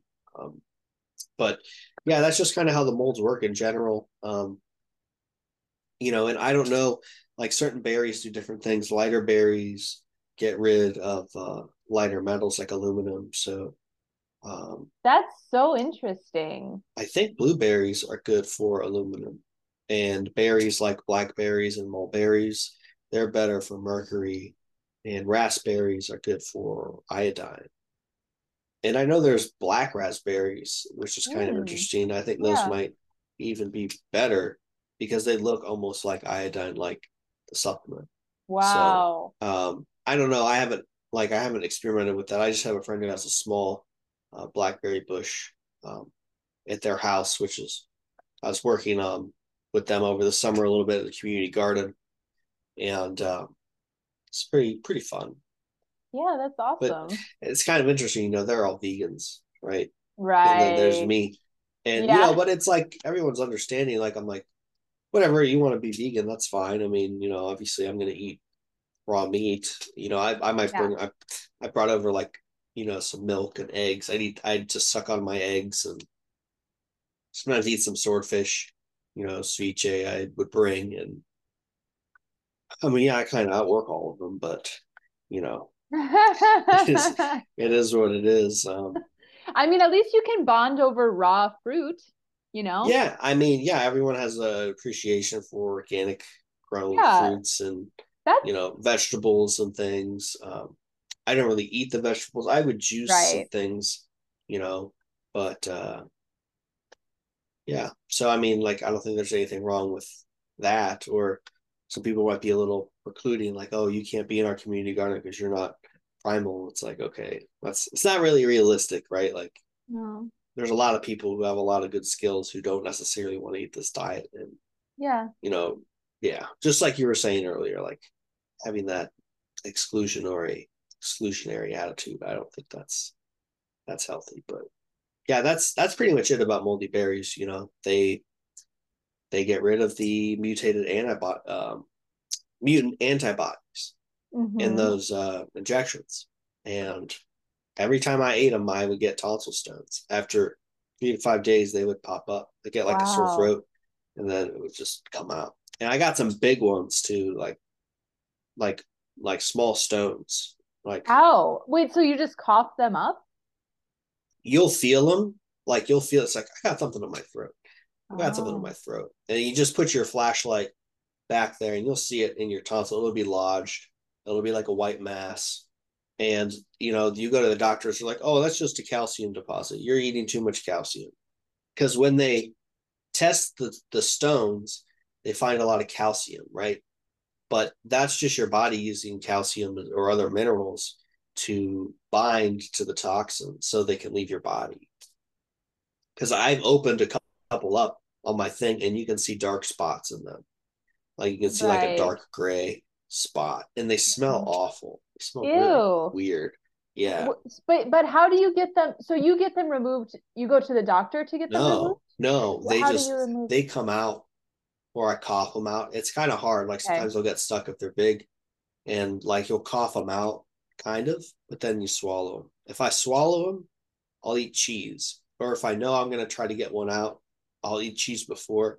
So that way, anything that's in there doesn't get reabsorbed in my body, or most of Okay. it doesn't get reabsorbed. Theoretically, it's already bound to stuff, so your Yeah. body shouldn't reabsorb it. Right. But just in case. Right. Oh, that's so interesting. And I saw that you were saying you get an itchy scalp, like dandruff, after you eat them too. Yeah, I got yeah, it was like the first time I ever had dandruff in my life. It was like mostly this front part of my scalp, Mm-hmm. and it's like, man, it's itchy. It's itchy. It was like snowing. And yeah, that's just stuff leaving, I think, like your brain or your skull. It's part of your body, and Wow. it's just coming out as flakes through the skin. Um, I'm not really too big on like skincare. I used to have really bad eczema, like leprosy level eczema, like open Wow. wounds, oozing. Oh my Um, God. way before I started the diet. This is back when I was like 14, and then again when I was like 17, and like all across my neck and between like the soft part of my elbows and behind my knees, um, bits of my thigh and on my back. Like the eczema was just so bad. I mean, I couldn't help but scratch it. Like, right, Yeah, it just felt so good, right. and it just was they were just open wounds. Like I wake up every morning and stretch, and I just rip all the skin, the Oh, scabs, and that was my life for like a year. And oh, they're like, oh, try these steroids, try these of creams, and course, yeah. some of them worked, but I never really had any problems with them yet. Um, I'm kind of expecting to, but I don't know. Maybe I won't. But like, I didn't really use them a lot either. Like, I used them when I needed to, and yeah. But it was, and I think like the eczema is a fungus on your skin, which makes sense because I don't have any scars. I have zero scars from where I had all those open wounds, which is really just kind of mind, just It blows my is. mind. Yeah. But yeah, you wouldn't even know I had it. So I think it was like Wow. the fungus, like getting something out of my body. Like I was on antibiotics a lot, Hmm. like once a year for strep throat and stuff or earaches when I was little. Um, Yeah, so same. maybe that had something to do with it. I don't know if it has to do with the injections I had. Um, I was formula fed or not. Maybe that had something to do with this. I don't really know, but I haven't Mhm. had that happen because I started fasting and watching what I eat before I started the diet. And like I said, I lived in Asia for a while, and Right. that was a big turning point because I really started craving those healthful foods, and I stopped having so many processed foods. Of course, I would indulge the treat every now and then, but Hmm. it wasn't like where I was some people where I was eating fast food every day or a lot and Yeah. consuming a lot of processed junk. Um, I kind of saw that very early on and try to take better care of my diet. So maybe that's something to do with it. And fasting, I don't know. I started fasting, and it was okay. I, I was eating like in the 8 hour window, eating, Oh, yeah. meat and rice and a vegetable and, ice cream. I ate ice cream. I ate other stuff too, but it wasn't like, it's a pretty decent diet. I wasn't eating a lot of fast food, like I said, Right, right. processed foods. So, and then I started doing one meal a day for a while. But then I found the primal diet and I started eating more. And Hmm. it was pretty good. I don't feel like fasting affected my health in too many ways, negatively. Mm. It kind of for a while it kind of felt good because Hmm. I felt like my brain was working, started working better Yeah, because it was same. like you were going in hunger mode. So now you're like focused. You have to force yourself to focus to find food, I guess. Huh. Um, Oh, but that's interesting. I've never heard it described like that. yeah, that's kind of what I felt. And Mm. yeah, but I don't know. I don't really think it's too good to do. I uh I may I may do a dry fast for 6 or 7 days for my weight loss cycle because I've heard some people curing their tinnitus that way or getting Okay. rid of their Yeah, tinnitus. how long have you had tinnitus? It's been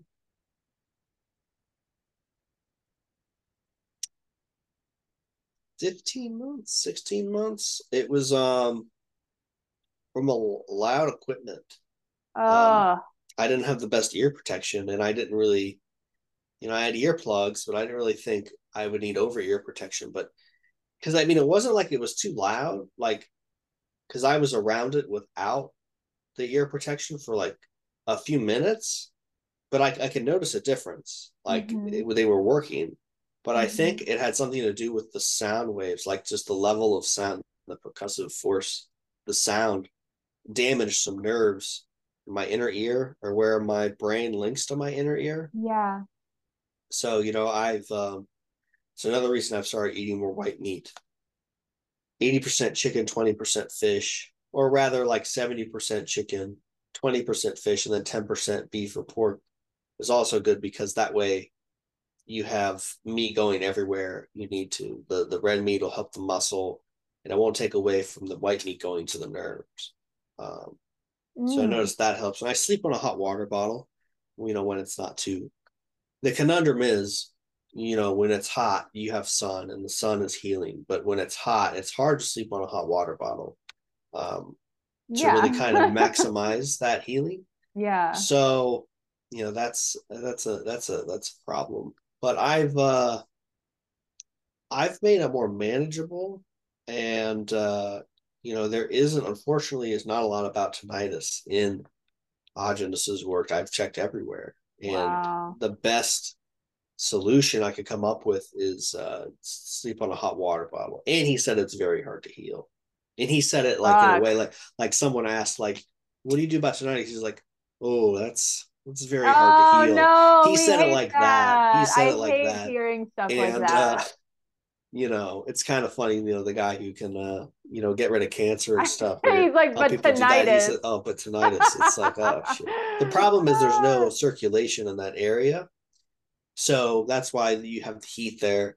And I've been thinking about maybe going to a warmer climate, Hmm. maybe going to Thailand or something. Because I've been looking up, you can find milk there. They produce milk. Mm-hmm. And I mean, it's Asia. You just have to go find someone and talk to someone, and they Exactly, can yeah. get you raw milk. It's not illegal. You'll be fine. Right. So, and they have the coconut cream. And another thing they have is a sugarcane juice, Hmm. um, which will be very good for getting rid of stored sugars and carbohydrates. It works Mm. even better than the celery juice, but it's a very similar alkalizing, base juice. You can drink a lot of it, and it's not like, you want to limit things like beet juice and carrot juice, and because of the sugars in those, um, Mm. and things like lettuce. If you wanted to juice some kale, 5% for that. I've done that a little bit. It's all right. Um, but yeah, the sugarcane juice is really good. That also another thing I had when I was in Nepal that was very very tasty.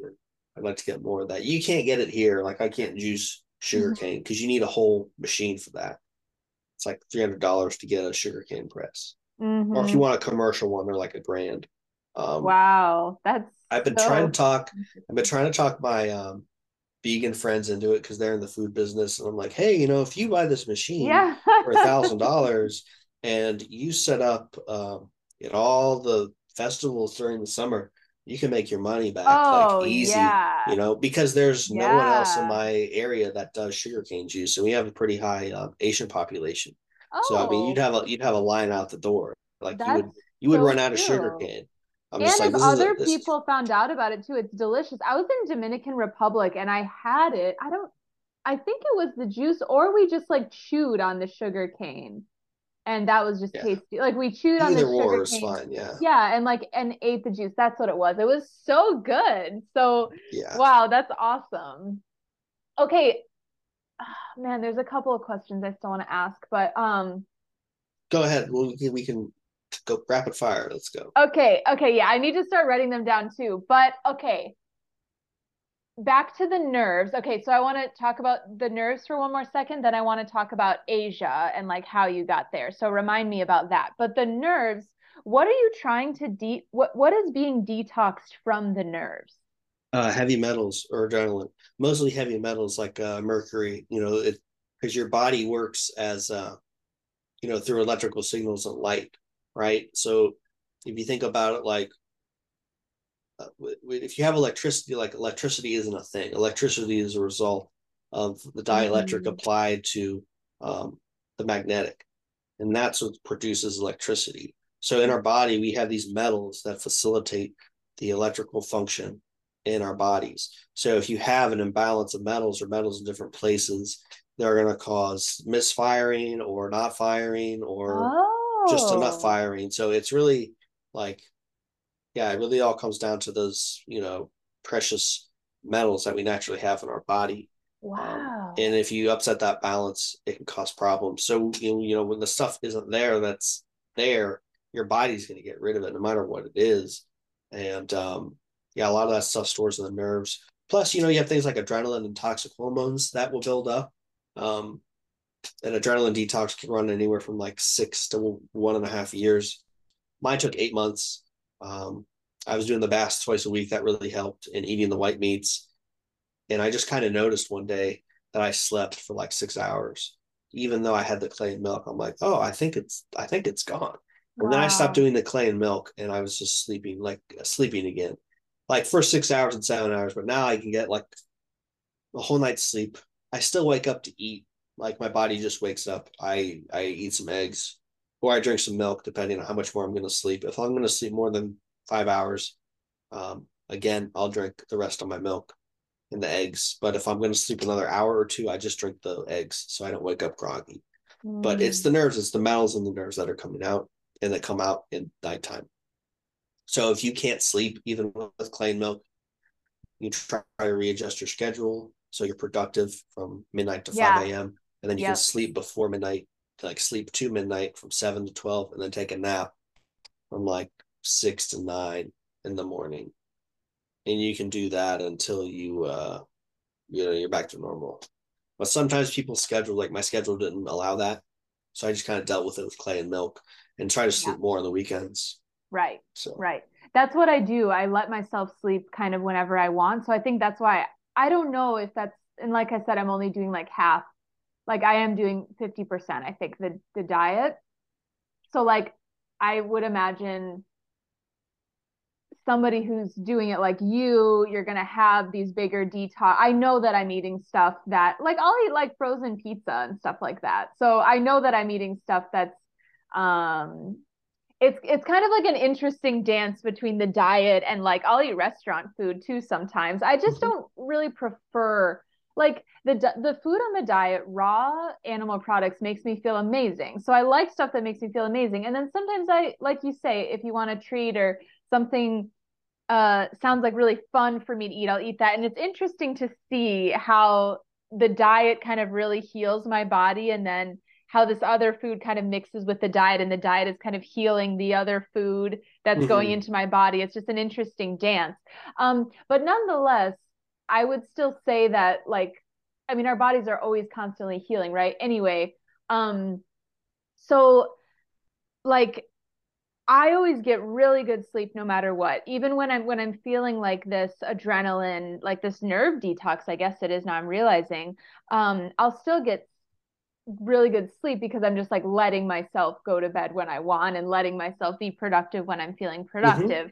So that makes sense. Okay. And then what about, so why is there adrenaline? Why is adrenaline part of that process of nerve detox? Well, it's just toxic adrenaline that gets stored. Like your body has to use it. I used to compete and I used to fight. And you want to talk about adrenaline, Yeah. like like I broke I broke my toe once, or I popped it out of place, the metatarsal bone or the meta whatever bone in the foot. I know metatarsal, not meta. I think it is metatarsal. I think this is metacarpal up here, Mm-hmm. but it's like the Yep. bone behind your toes. I kicked somebody and they stepped back. I went to kick their ribs and I ended up connecting with their elbow.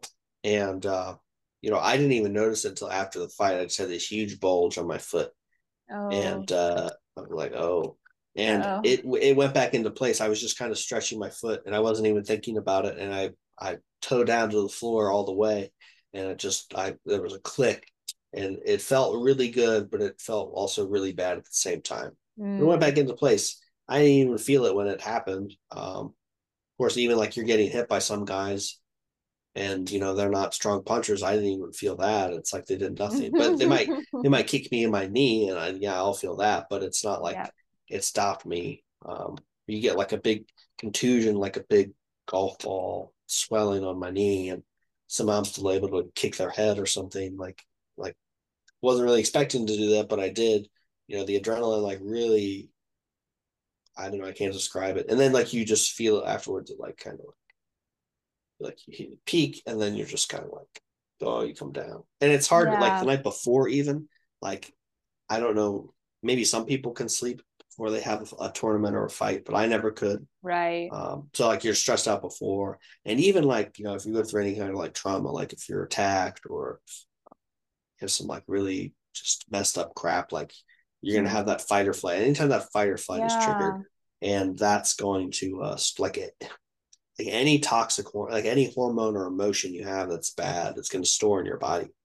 And if you Yeah. don't process it, it's going to stay there until you process it and get it out. So Mm. it's kind of intermixed in that.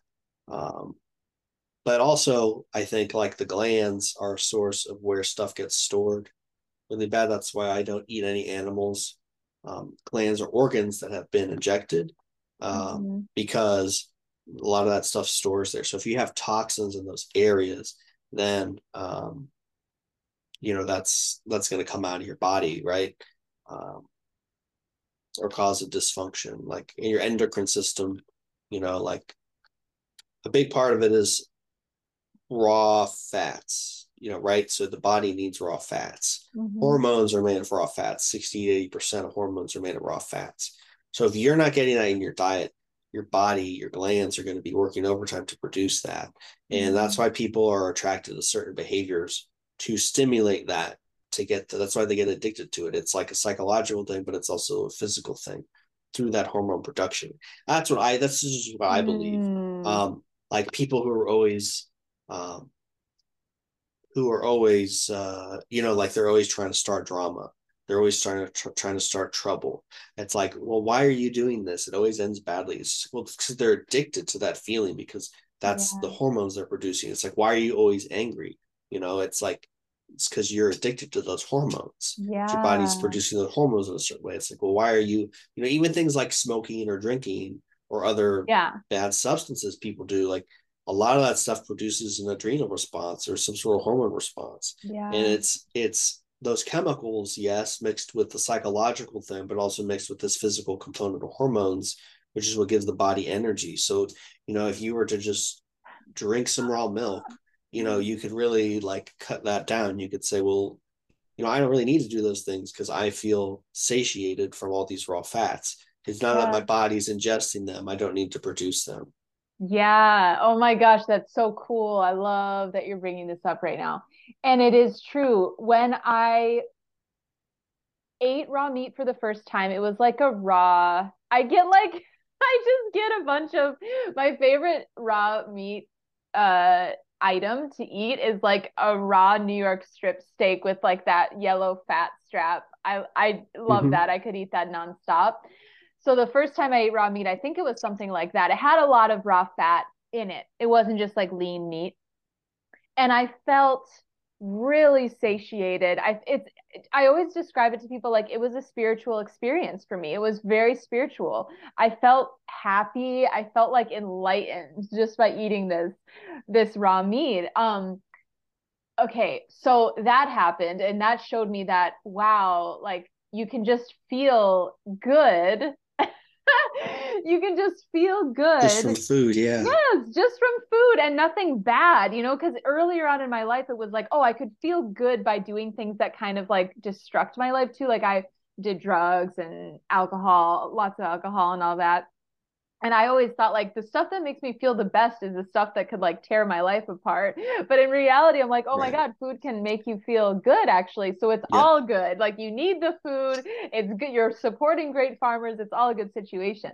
Um, but I will also admit that I have a certain tolerance for drama in my life. It's never the type that's would come up with family or friends, uh, or something that would be really long and drawn out. It's very low drama, but online, I have a certain amount of availability for haters coming into my ecosystem, and that kind of happens in the raw meat world, but I Mm-hmm. like it. There's something about, I think I've brought this up on this podcast before. There's something that I like about somebody coming in and questioning me on what I'm doing. And I'm sure there's an element of that there's this there's this excitement that happens from that level of drama. So it's cool to hear you describe it like that. Like, yeah, our bodies, we want to feel like we want to feel something, Mm-hmm. and that can look all different ways. Yeah. So, Especially when people are more, disconnected and everything's kind of online, it yeah, becomes like the attention and everything too. But the attention. Yeah. and like you're mentioning with food too, psychologically, like when you're talking about, you still eat cooked foods, it's Yeah. still a psychological thing. Some people say, oh, well, you can just eat raw foods and you can satisfy your cravings. It's like, yeah, biologically, physically on some level, yes. But, when you think about, um, I've had some people talk to me about like, oh, Thanksgiving or Christmas. Like, what do I do? I Yeah. don't want to bring my food over, and I'll feel rude if I don't eat. And it's like, well, if you want to, then you can, and if you don't. I mean, I don't really care. Um, Yeah. and people like my family knows, why I do. They know I'm gonna do what I'm gonna do, and that's too bad. Yeah. And I'm not hurting anybody. I'm not, at first my mom and my dad were like, oh, you're gonna get parasites, or you're I know. crazy. But I'm Yeah. fine. Yeah. So, it's like I'm not wrong. And for me, psychologically, yeah, at first it's kind of hard. Like, you still do miss some things. Um, but the times I've eaten cooked food, like I did try to do holiday meals, but it just, I think 3 years ago was the last time I tried to do a holiday meal, and it just destroyed my stomach. Like I Mm. just had the biggest bowel movements for 3, 4 days. I'm like, Mm. that's not normal. Like that never even happened to me when I was eating raw food, but now it is, and that's how I Mm. know it's like it's just made me feel like crap, and I kind of broke that psychological barrier. It's like, okay, I don't want to eat that because it's just going to make me feel bad. Yeah. Yeah. So To me, it's like you make the decision. If you make the decision, it makes life so much easier. It's harder when you're like, oh, maybe I should, maybe not. And then you kind of half-ass it and you just feel bad anyway. That's so much harder than being like, yes, I want to do it. Yes, I don't want to do it. Like, do what you want to do. it's really that Do simple. what you And want to because some do. people say, oh, you shouldn't tell people to, eat cooked foods. It's like, I mean, I'm not telling people to really eat anything except what they want to eat. If people want to do the Hmm. diet strict, they can. Exactly. If they don't want to do the diet strict, it doesn't matter what I'm going to tell them. Like, Yeah. it doesn't matter if they know the facts, they know the facts. If they believe in the diet, they believe in the diet. You know, I'm irrelevant. I mean, I'm just here for the people who are on the diet. It doesn't really affect me. I don't really, and I think, it's like if everybody was on the primal diet, there isn't enough food to feed everybody. You know, there's a Mm. real scarcity. So it's like, is it really wise to start promoting the diet? I mean, unless everybody started making their own food, which I really doubt many people are going to do. I think some people are, but it certainly isn't enough to accommodate like a mass tidal wave of people who just decide, oh, I'm going to eat the primal diet now because so and so Yeah. said so. Um, and the food will only get so expensive before it's gone, and that's any kind of food. Um, I digress. I was going to go off on a tangent there, but I mean, that's a whole conversation right now, the food system and yeah, well, yeah, and things are heating up with Israel and Iran, um, and their new government. Um, they don't want Iran to have nuclear weapons. We're funding a proxy war in Ukraine to hundreds of billions of dollars and lots of equipment. And Russia is not, they're not losing by any means. Other NATO powers are getting involved in sending support. Um, you have the issue of Taiwan and China and us. And, if we get stretched thin, then, China is going to walk on into Taiwan. I mean, I used to live in Taiwan. oh Um, wow. I taught English there. And, Oh. one thing they had there was a little bizarre was they had military day. So all the kids would dress up in military fatigues and they would do drills with, fake guns and obstacle courses and stuff. Yeah. Whoa. And I mean, when you go and like some people talk about this issue, oh, well, Taiwan's independent. It's like, not really. I mean, you go into Taiwan, the first thing you get is a visa paper. In big red letters, it says People's Republic of China. Whoa. So, I mean, this narrative that, oh, Taiwan's independent, Yeah. it's not. It really is not as independent as people. And I think it was in 1974, we kind of acknowledged that, Taiwan is kind of not independent, kind of independent. So I mean, there's a lot of history there, but I mean, it's just like the world is really accelerating towards, a lot more uncertainty. Mhm. So yeah, food supply is definitely important. That's why it pays to get to know your local farmers, because if Yeah. shipping problems happen, you're not going to be able to get anything from Pennsylvania probably, likely, or on time, and maybe your food is a little more, you know, rotten than you might like it. Mhm. So that's just the reality. So it's important to, be prepared and foster local connections. 100%. I totally agree. And that was evident too in the pandemic. Like, Right. I didn't have any problems. I still don't like, we're still having issues. My parents will be like, "Oh, they didn't have this at the grocery store, this." And I'm so disconnected with that because I always get my raw milk from my farm every Mm-hmm. week. And then in the pandemic, I was shopping at like health food stores at the most. Otherwise, I was just shopping at farmers markets and they had everything, like it was busy. Like they might have been out of some stuff, but you could get meat, you can get cheese, you could get even like locally made bread, you could get all that stuff and it tastes Yeah. better. And. One thing I can't get is I tried to get sweetbreads, which is thymus, pancreas. Mm-hmm. And they're like, we just can't get it in fresh these past 3 years. Everything is still kind of messed up. Because I don't eat frozen meat. I Yeah, really only eat fresh meat. it's not as good. I don't know how people It eat yeah, frozen meat. people just eat it because they Have to. I guess in a way, and they want to save money and they don't want to. They like to buy them. I mean, there's a convenience to buying in bulk, set it, forget it, pull it out when I need it. Some people also might be afraid of bacteria, but the thing is with that, the bacteria always comes back, and it's a bacteria that will decompose like dead flesh. It isn't live enzymes like fresh raw meat. I know. So it's more detoxifying anyway. So you're Hmm. you're you're risking more of the perceived issues that you're trying to circumvent by freezing your meat. Um, Yeah. there's a price aspect and a convenience aspect also for sure.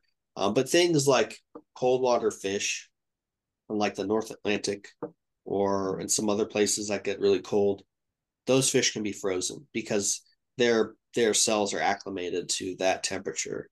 So Oh, so some that's fish, interesting. so like cod, like you could eat frozen cod.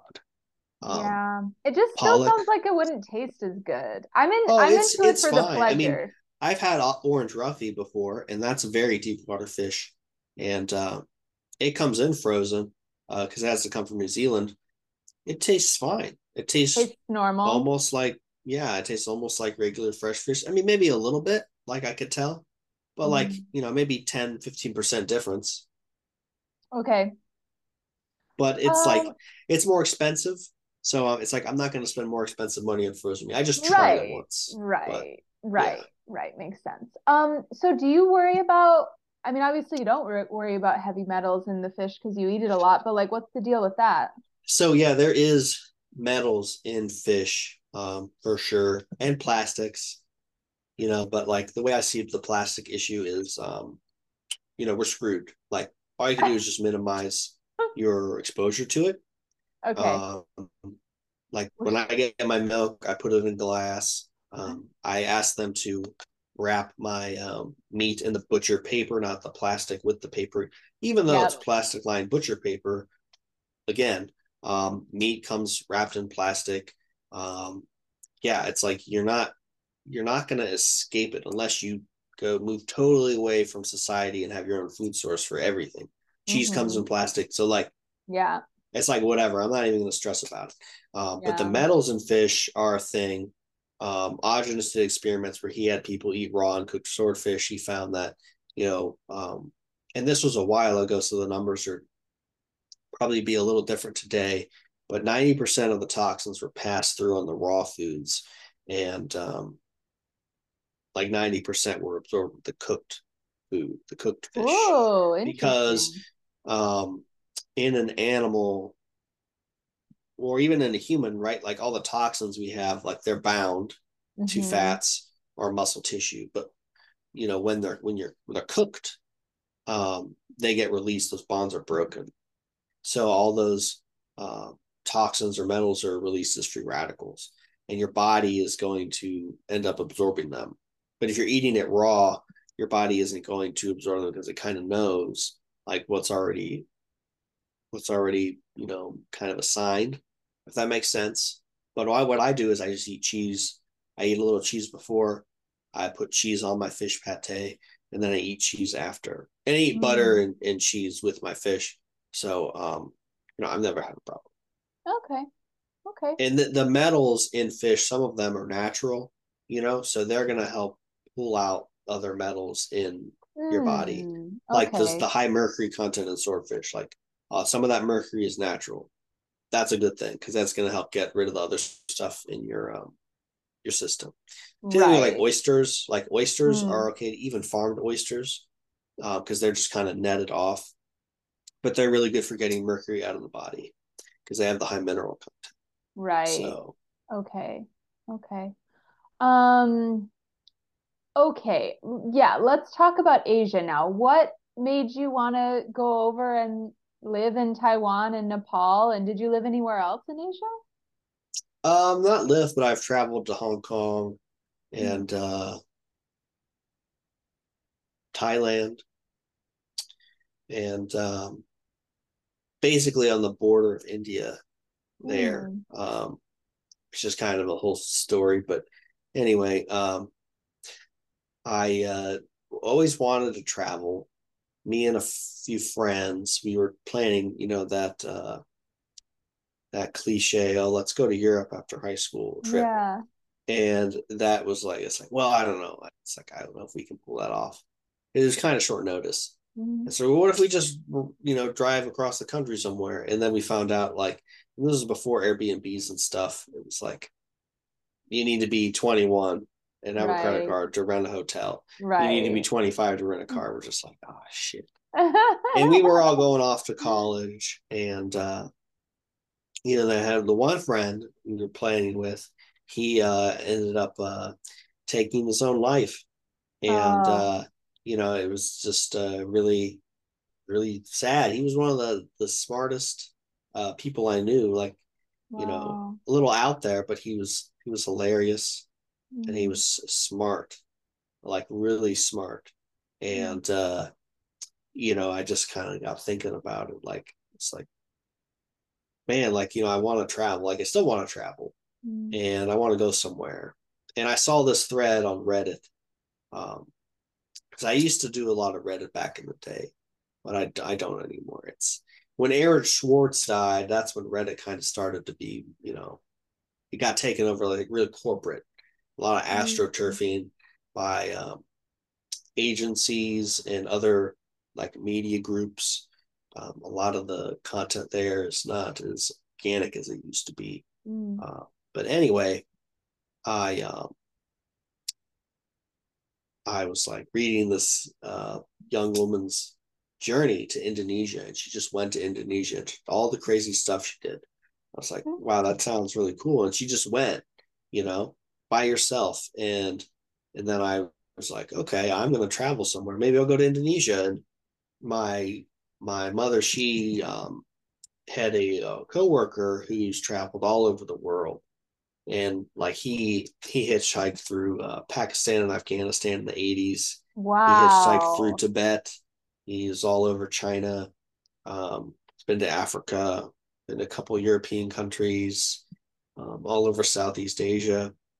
He's been to Nepal like 17 times. He's there right now, actually, because he ended up marrying a woman from there. And he does some import export business and selling handicrafts around the country. Mm. And so I was talking to him about everywhere he's been. He showed me all these cool pictures. He showed me these pictures. He was in Tibet where he was photographing a sky burial. And he was like one of the only people in the world to have this on film because they would not let foreigners near there. And Mm. he camped out overnight in some rocks above the place where they did the sky burials, which Mm. is where they put a dead body out and the vultures come and eat it. And he, showed me Mm. these pictures. I'm like, wow, that's really cool. Funny Yeah. part is he told people at the guest lodge what he was doing, some Japanese guys, and they tried to do it, but the security found them and beat them up because Oh my God. they came back that night, that next evening, and they were all beat up. And they're Ah, like, oh, we didn't get to see it. Um, wow. but yeah, all kinds of crazy stories. He was, held hostage in some war room in China because he was camping out next to some military base he didn't even know, and Oh my gosh. just all kinds of cool stuff. Anyway, Yeah. he's like, I go to Nepal a lot. I love Nepal. It's really cheap. It's safe, and the people are really nice. You can Mm. go in the mountains. There's the jungle. The food's good. It's just Wow. he's like, I just really like it. I just always go back there, and so I ended up going there. And I've never traveled anywhere before. Wow. My mother's insistence I used a travel agent, and that was a huge mistake because she totally messed up my flight. She's like, okay, I got your reservations here. You're doing this, this, and this, and you're going here. I'm like, okay, yeah, sounds good. And I go to the airport and I'm going from, Ohio to California to San Francisco. And then for some reason, I'm flying to New Zealand, right? Oh my And, God. I'm talking to my friend Jeff about it. He's like, are you nervous? I'm like, yeah, a little bit. He's like, yeah, it's like, it's kind of weird. They're making you fly that way. I'm like, yeah, I don't know. Maybe it was, maybe it was because of the way they get kickbacks. So I'm like, I don't know. I mean, I've got a layover there, so that should be nice. So I get to New Zealand, right? 13-hour flight. And Oh. I go in, KAT. I'm supposed to fly to Kathmandu. I've got this flight code Uh. KAT. I don't know what the hell it means. And, I'm like, I'm at the airport in New Zealand. I was like, I'm going to Kathmandu, and and I'm trying to explain to the guys like, how long are you staying in New Zealand for? It's like, oh, I'm not. I'm trying to go to, Nepal, Kathmandu. I'm flying there. That's where I should be going. He's like, that doesn't. And I'm pulling out my backpack. Like, I'm like, I got my Nepal guidebook. I got my warm clothes. It's like Yeah. it's summer there. And he's like, that doesn't sound right, mate. And he stamps my passport and puts me into the country anyway. And Wow. I call and I'm talking to the agent lady, and there's a couple, workers there, and she's like, oh yeah, I made a mistake. I put in the wrong flight code because the Oh guys are my like, God. is she put in KAT, which is Kataya, New Zealand, and it should Oh. be KTH, which is Kathmandu.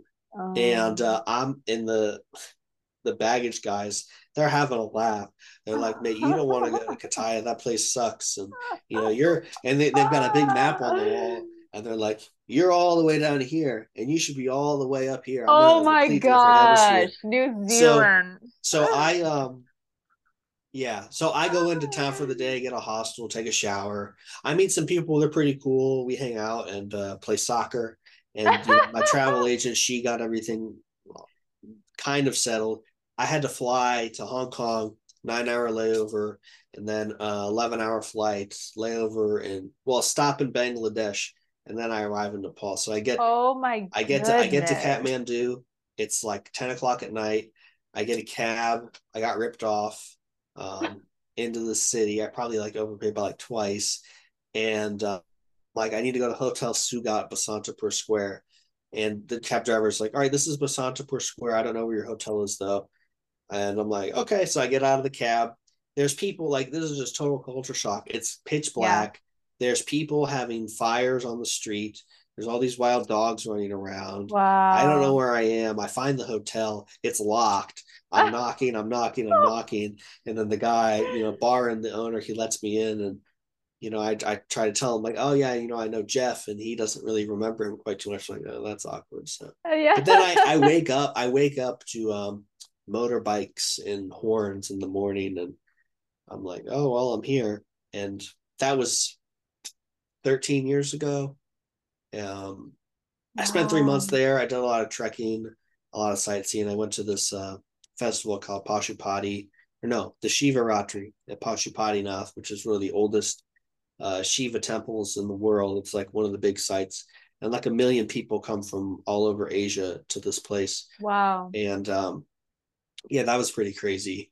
Um, yeah, it was just a good time, and I used to ride on top of the buses, like when I go from different towns and towns, because they always are falling off the cliffs. So I figured if I'm on top, I can jump off at least Oh instead my of like being trapped God. inside. And yeah, I remember there was a goat. There was a bus passing us, and there was a goat on top, and I was just looking at him. And there was I rode actually on top, and there was some raw meat. It was like some buffalo ribs, and I remember being so grossed out about it. It just seems so silly now. It's like, oh, it's raw meat. I'm gonna get sick. But the one Yeah. time I was there, I had sugarcane juice. It was good. But then I was walking through Kathmandu a couple of days before I was supposed to leave, and I got some sugarcane juice. And oh man, I don't know what was wrong with that juice, if it was old or if there was some bacteria in it, but I had the biggest detox of my life. I thought I was Oh, going to die. oh my I was, God. fluids out of both ends, Mm-hmm. hot and cold, just severe body pains and aches. And I remember now I remember the situation after hearing in a Q&A that the sugarcane juice will get rid of all the old carbohydrates and sugars in your body. So I think that's Mm. what's happening to me. Oh Uh, yeah. but yeah, I stayed there for 3 months. It was a really good time. And then after I graduated college, I moved back to Nepal. I just basically bought a ticket there and was looking for English jobs. Um, and then I did trekking and stuff, but I was staying more in Kathmandu, so I would take day trips, a lot of day trips to Mm-hmm. different places. Still getting like a lot of raw milk and curd. Um, I'd eat a little bit of keema with Baran. So I was staying at his hotel, and I was trying to do an interview one day, and the Cricket World Cup was going on, and they had a projector screen on the square right outside my room, and it was just too loud. I told the guy, I was Yeah. like, "This is going to be going on for I don't know how long. I can't do the interview today." But I ended up Oh, getting the job in Taiwan, and then wow. I stopped over in Thailand for some civilization, I guess, and I went to like that mall. It's like 21 something or 7 something. It's like 7 floors, and every floor is a different part of the world. And I Oh. remember buying like a burrito in the American floor, and it was really good. I was like, wow, this is cool. And I bought some computer stuff I needed. Mhm. I had my hotel had AC, nice rooftop with a lot of sun. I was just reading. That was the nice thing about Nepal, was a lot of old bookshops and like a lot of old books, and you can find old Wow. books really cheap, and you can trade in your books and get a decent. Now I don't know how those businesses are doing because of all the technology, and even the first time I traveled, there was a huge difference in people and sociability. There weren't the smartphones. There were no smartphones in Nepal, and Mm-hmm. there were many travelers who did not have smartphones. Even Mm. most places did not have internet, so you had to go to a cafe. Okay. And I remember that being a lot better of an experience. It was easier to connect with people. People were a little more like present. But after what was it, 3 years? Yeah, I went back after 3 years, and it was like a lot of people, Nepalis, even had smartphones. A lot of travelers had smartphones or iPads or Mm-hmm. Kindles or something, and it wasn't like you go to a restaurant and like you're the only couple people there, and you'd kind of like, oh, we'll all sit together, but like Mm-hmm. that wouldn't happen anymore, like because everybody Mm-hmm. was just on their phones, and it was really a lot of internet everywhere. It just was kind of it was kind of shitty, but I guess it too is like going back somewhere and it's not the same. Like when I came Yeah. back the first time, things were different. Like nothing was the same. Like when you leave somewhere for a long time and you come back, it's not the same, and Yeah. you're not the same. And then the Yeah. same So thing happened true. when I went back to Nepal. It's like I stayed in kind of the same places for a little bit. But the one quiet hotel I stayed in, like the place developed so much in Pokhara, and like there was this it was a bar or restaurant now, and it was the same cover band played the same crappy songs until midnight, really loud. And I felt bad for the locals because, they live pretty hard lives. They work really hard, and a lot of those kids are up at 4 or 5 in the morning to help do whatever and then go to school and do homework. And, I just felt really bad about that. And that's just kind of development and stuff. Mm-hmm. But then I was Yeah. in Taiwan, and, it was pretty chill. Like the food was really good. Didn't really eat any raw foods there. They didn't have any raw milk, obviously. Why But why is that obvious? well, because it's like a warm country. They don't have a lot of land. It's a small island, so they don't Mm. have like pasture space for cows. They have Oh, smaller ruminants. A I lot of the see. beef they import from the U.S. Oh, Like you're I went to, kidding. yeah, and the corn, yeah, corn's really big in Taiwan, and Hmm. they um they have like Costco and stuff there. My roommate, he had a membership through his parents, and we would go to Costco sometimes in Taipei. Yeah. And yeah, I mean, it's a pretty decent gig. You get paid twice what the locals are getting paid. So you're effectively getting paid like twice the salary of what someone gets paid to Wow. live there. Your room is paid for. Internet was like $10 a month, and it was better than any internet here. Um, really easy to travel, really nice people. Not a lot of pollution in Taiwan. Hmm. I could see the ocean from my apartment, which was Amazing. really nice. And yeah, it was a small town, like a small rural farm town, which I kind of liked. Um, but it kind of got it kind of got old living there after a year. Mm-hmm. But I didn't like the heat either. Now, I mean, with the diet I'm on, I mean, like I take these hot baths, no problem. I've always kind of liked the cold, but now I find myself tolerating the cold a lot more. Even the heat. Like when I was working out in the garden over the summers, I didn't have a problem with the heat. Um, Now I think I would kind of appreciate the heat more because it helps you heal and detox faster. Mm-hmm. Um, Mm-hmm. so I don't know. I don't know if I'd go back to Taiwan just with everything going on, but they don't have any dairy there, so that kind of Right. stinks. But yeah, I mean it's a good place to travel. Like it's cheap, it's easy to get around. People are nice.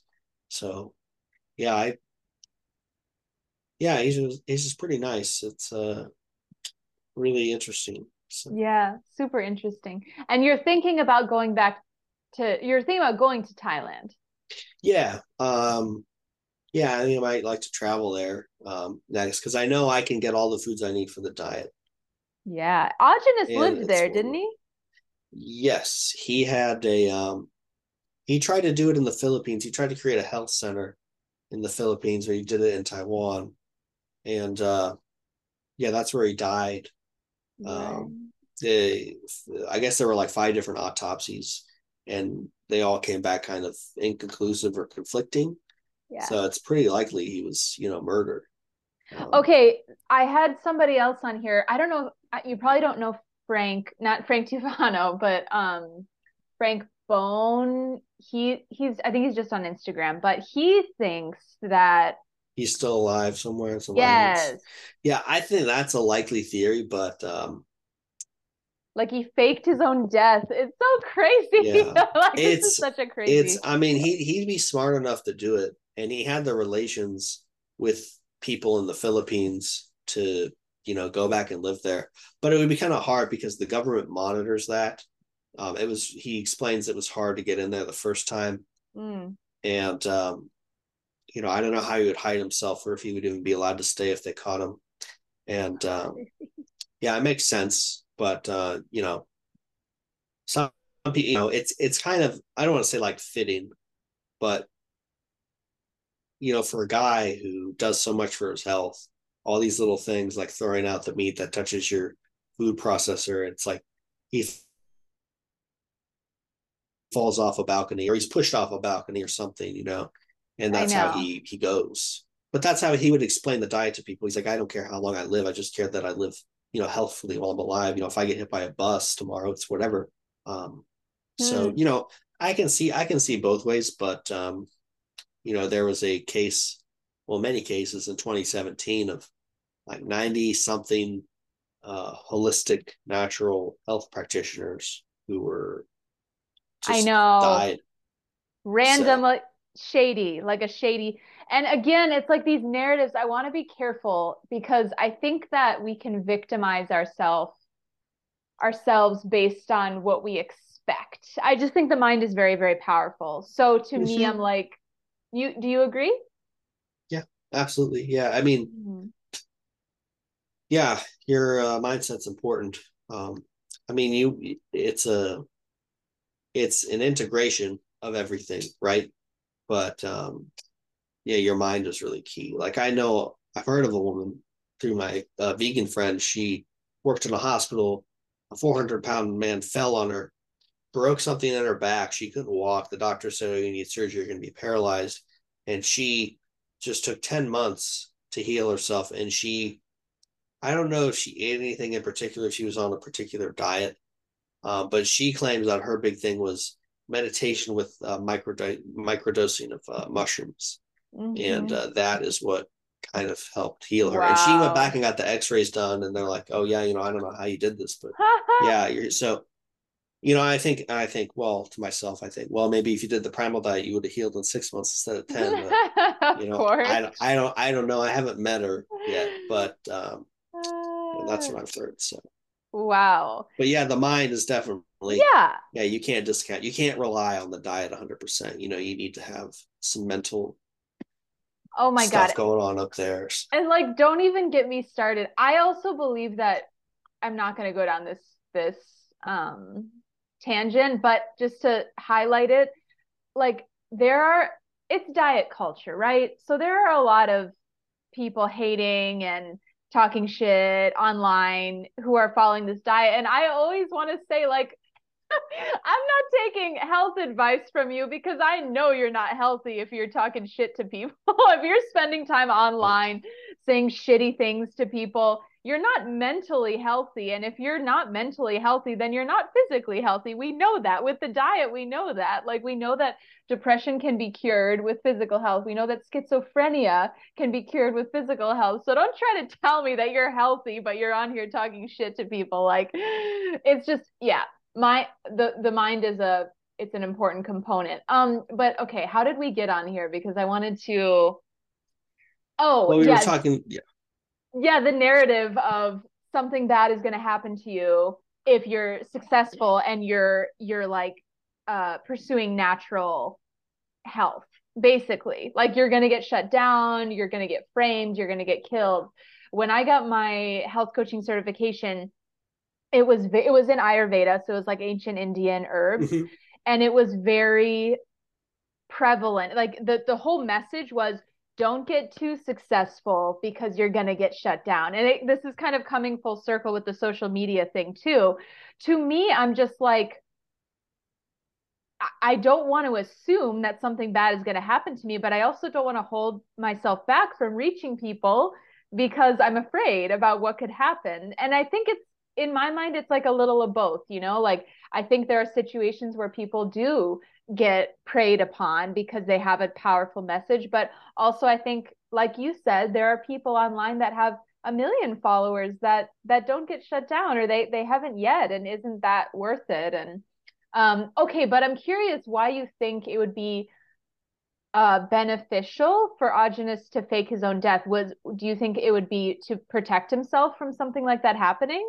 Well, when I listen to him in the later Q&As, he sounds tired, um, because he spent a lot of time lobbying for and doing activism for raw milk and um, Right. people's ability to get the foods they need that aren't sprayed by the USDA or radiated or whatever.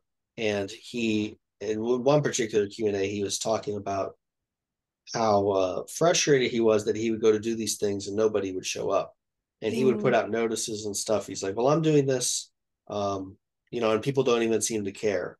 It's like, if you show up, you don't have to do anything, you just have to be there, and I can use your time to speak and talk to the city or state officials or right. whatever, but you're not even showing up, and I'm doing all this work and dealing with all these lawsuits every day. Yeah. And I don't have any time for myself. And to me, he sounds very tired and kind of pissed off. And I think too, he talks about being followed by um, certain people, like he was being tracked and stuff like that. And he Oh, even talks about how he was, kidnapped in the Philippines one time, and they injected him with stuff when the swine flu thing was going on. He was speaking out against it, and he says that he was injected with swine flu, or the shots they were trying to roll out to kind of give him swine flu because he was saying you can't get swine flu. Um, so, how he talked whoa. about it was very similar to what just happened with the schedule and the number of what they rolled out, and Um, apparently the stuff in the swine flu they tried to do it in the 70s or the 80s, and that stuff was just sitting in a vault. But they stopped the swine flu program after I think it was like 1,000 or 1,300 people died or they had injuries, and they stopped it. mm, you know. But he was all over the radio shows. There's a couple clips of him online talking about it. But he was hitting the radio shows big time. And I don't know if they were podcasts back then, but just those right. kinds of outlets talking about why it isn't a concern, and that's just you're just being hoodwinked. So Yeah. Yeah.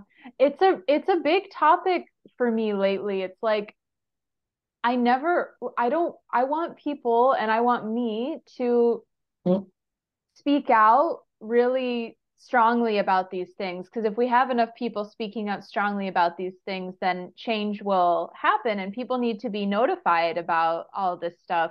And then at the same time, you get nervous that, well, I can't have too many people listening because then this and this is going to happen. And I just think on a philosophical level, it's a really interesting conversation. Like the evidence we see of powerful people who had a different message, what happens to them. And yeah, it's yeah, interesting. like I heard someone mentioned Augenis to Paul Saladino when he was at one of his retreats, and apparently he got like kind of nervous about it, talking about him even. Really?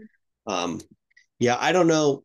I don't really know what good kind of speaking out will do. It's if you look at because I was involved with the group locally of, they call them freedom cells, people like getting together to talk about what's going on and setting up um, different resources people can use, like food resources, different kinds of support and things like that, and strategizing. And it seemed to me like people would talk about like, oh, they're going to stuff that happened in the election. They're gonna the stuff's coming out, and they're gonna turn it around, or No. someone's gonna do this, and it's gonna people are gonna see it, and I'm like, no. And I just kind of realized that some people, they want to kind of be controlled, they want to kind of live in that bubble that's manufactured for Yeah. them.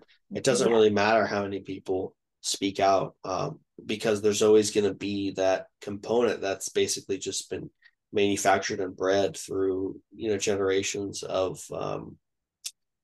the infrastructure, I guess, for lack of a better word, of the system. And Yeah. people are nothing is going to change those people minds, because in order to do that, it would like their like brains would blow up essentially, because like they've staked everything in their life on these this belief Yeah. system and these values and kind of the way they operate. And if that goes away, so does all this other stuff. And you also have to look at the conveniences of modern life and how attractive they are and appealing.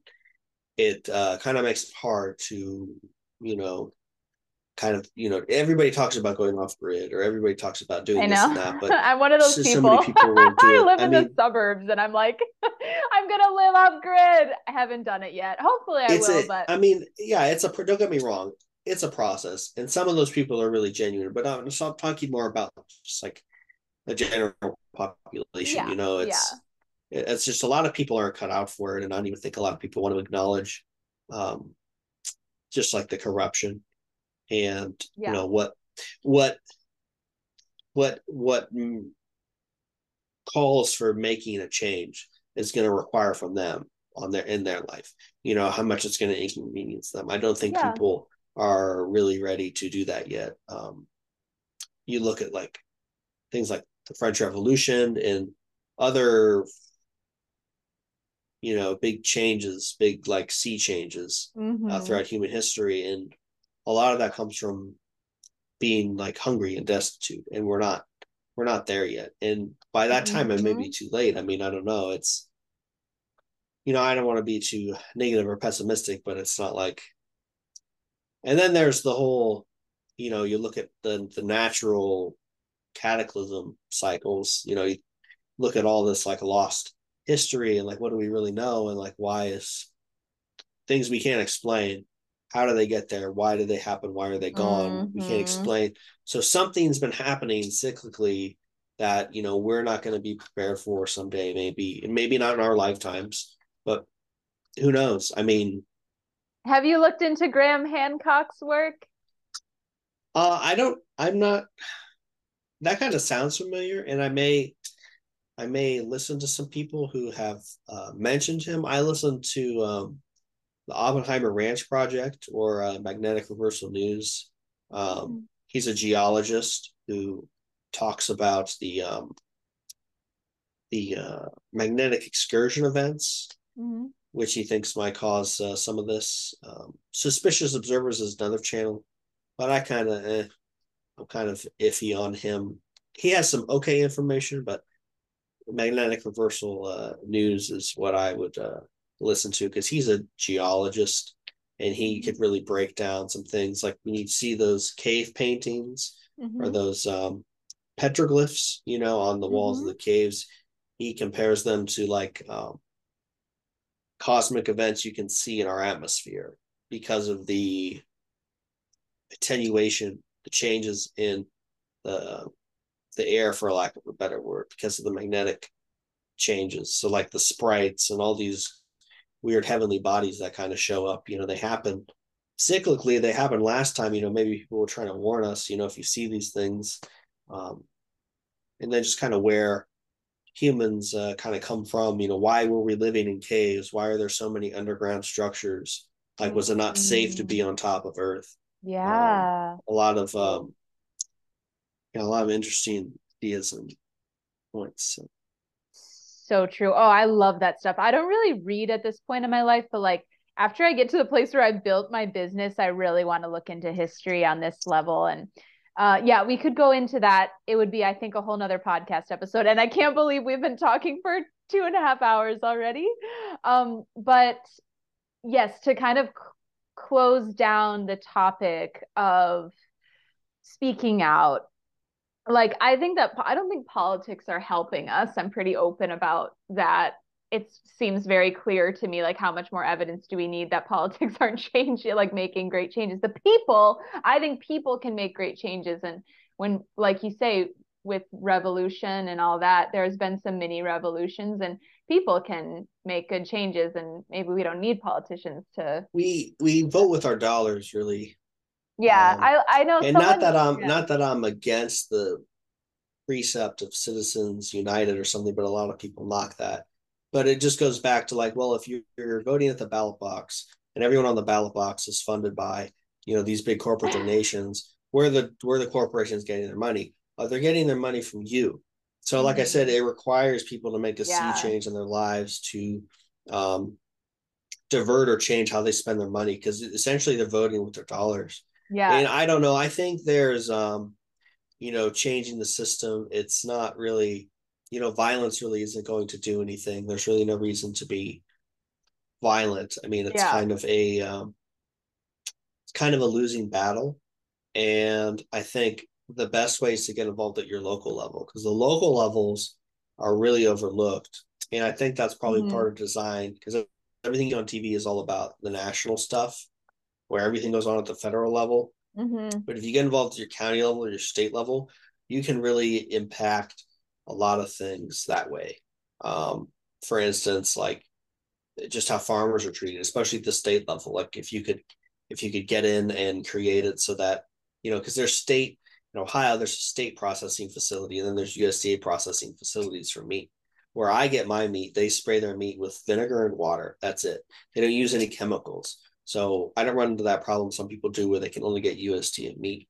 But I think that's probably the best bet is if you get enough people to get on the ballot who are going to say, yeah, we're going to make these changes, fighting against the massive bureaucracy that's set up even at the state level is another conversation. But you can do a lot by basically just strong arming things if you get into power, or like at the county level if you have a plurality of seats on the board or whatever, or if you're in those positions you make the decisions, then you can really impact people at a local level, because the federal government is really just made up of all the states, right, and all the funding from the states. And if you can, there's a lot of controls locally that you can circumvent. That's what I'm saying. So I Yeah. think that's an area that people should focus more on. Maybe that's something I'll do in the future. I don't really know if I who knows if we'll even get that far, but it's something I think about sometimes, because you think about what's holding up people from being self-sufficient or having access to people who are self-sufficient who produce good food. And that's basically what it all comes down to, is the food, right? I mean, if you can access the food, then you don't really have to worry about so many other things. So I think if you can change that, like make it easier for people to produce food, like even growing stuff in their yards, and protecting their right to do that, or having so many small animals on their property, you could really empower people to be more self-sufficient and less reliant on not just the government, but corporations who are effectively, controlling the government in a way. So. Yep. I completely agree with all of that. And I also, Scott Hall said the same thing actually, or similar, because he's trying to like start a commune in Pennsylvania. I don't know if he calls it a commune or a community, but it's like a raw meat community.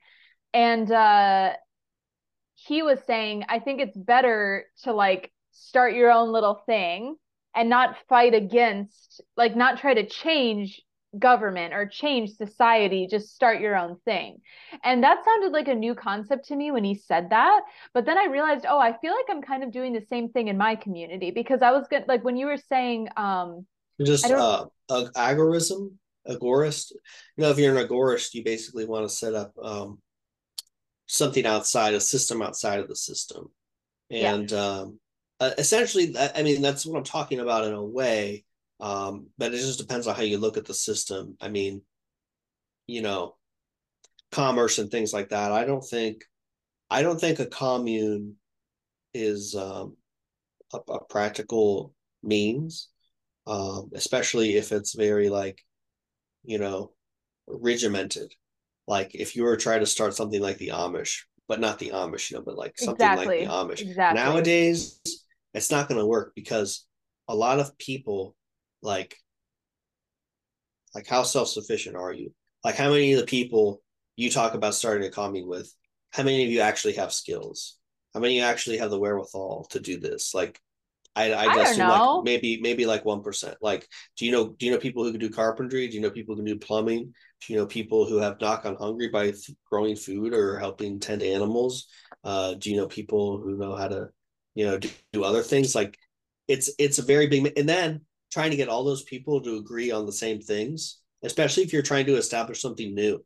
Like Oh yeah, it's you not just look at the book easy. like Animal Farm, like it's yeah, I think really just kind of empowering people where they are now Yes. is probably more realistic, because I mean, especially for the younger generation. I mean, if you were trying to do that 100 years ago, you could probably do it because people would have the skills. But like a lot of people who are into the primal diet, most of them are people who are cosmopolitans, Which is hilarious to me. which is people who they're not. And you look at the farmers, and they're eating fried foods, and they're eating chips, and they're you know They are. they Some, don't they some. don't so yeah, some of them. But I mean, like, a lot of the good old boys, yeah, they like to eat and have a good time. They smoke, they drink. Yeah, They they don't live want to. like They're like, a they're typical gonna say, you lifestyle. want me to do what, boy? I ain't doing that. Yeah. Screw you. So I just think it's if you are going to try to start a commune, you have to have a little more leeway in like how you're going to run it. I don't think like a strict commune like you're going to start some new Amish order nowadays, unless there's a sea change and things break down and new systems and new things have to propagate. But Right. like I said, how many people do you know who could do that? Like off the top of your head, how many people could you call right now and say, hey, I need your help. We need to do this. And then can you have all the people who have all the skills to do what you need to do to survive and thrive?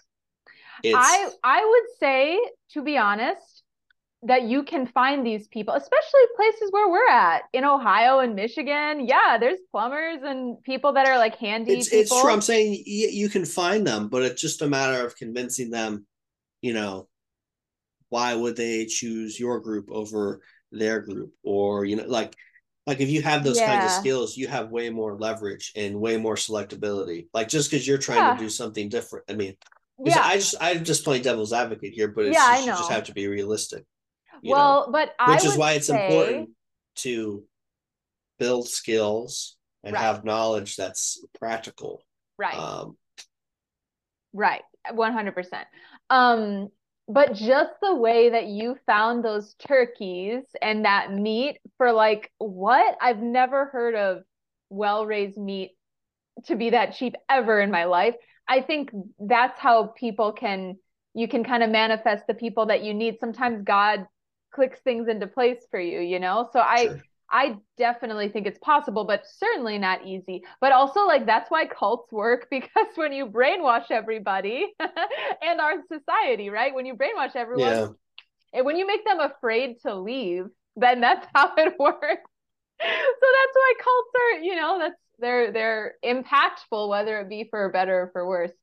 But I would agree with you, empowering people with where they're at. I do the same thing in my community. So that's why I think it's important to speak out about what I believe in. Like I say all the words that typically gets people shut down because I mean, I don't know if that'll become a problem for me when I have more people in my audience, but I just think it's important to I just like transparency a lot. Um, and I have most of my audience, they're not raw meat eaters. Like Mm-hmm. they're people interested in self-development. They're people interested in like being empowered in their lives, but most of them they're actually a lot of them are self-employed and some of them have 9 to 5 jobs, but they're not the majority of my audience is not in like really fringe groups. Right. But they're starting to become interested in these things. And I don't have an agenda to change anybody's mind, but they Mm-hmm. just start seeing it and you get educated. Like if Wes Rowe from the Real Natural Human Diet didn't come on my podcast, I didn't get introduced to him, I would have never started to eat raw meat because I didn't even know it was a thing. I didn't even know like why would you eat raw meat? Like just I didn't even have any strong opinions. I was just like, why, And I didn't know until he said something. And people starting their channels, obviously, that's how the ripple effect happens. Some people just don't even know that all of these topics are a thing. Okay, and then I wanted to say one more thing too about I forgot. Like yeah, changing society. Well, I it's also how forgot. those things are connected. It's natural for humans to have, raw meat in their diet. And like a lot of that has been lost, but now it's kind of Mm-hmm. coming back through Yeah, whatever reason. And, that's a good thing, I think. yeah. But I think as people start to understand the concept and look at other cultures and places that still eat raw meat, it's different in America because it's kind of isolated. America has had a notoriously bad food history. Yeah. Um, We just yeah. we don't have a cultural Right, history. Like yeah, that got especially because a fragmented. lot of stuff, they used to put formaldehyde in milk back in the 18th century. Like Ben Franklin, he talked people out of that. He's like, what are you doing? Don't do that." um Right. and just reading about how stuff was brought in from the country to the city and then how that stuff was like watered down or screwed with. to Mm. basically everything has been like manufactured to service people, a lot of people in small areas, and over time the rural um, populace has been depleted and moved to the cities, so you've lost a lot of that too. So, Mm-hmm. But now it's kind of changing. yeah, I mean it's the pendulum swings. So Mm-hmm. Yeah, for sure. Oh, okay. So do you have time for one more question? sure, yeah. Okay. Literally last night, there are some people, I believe they're in the raw meat community, but they're definitely in some sort of farming community. They were telling me that STDs are a hoax. Like they're not real. Like they're just like any other viral. Well, Like yeah, what are your thoughts on this? it's yeah. Have you read the book We Want to Live yet? No.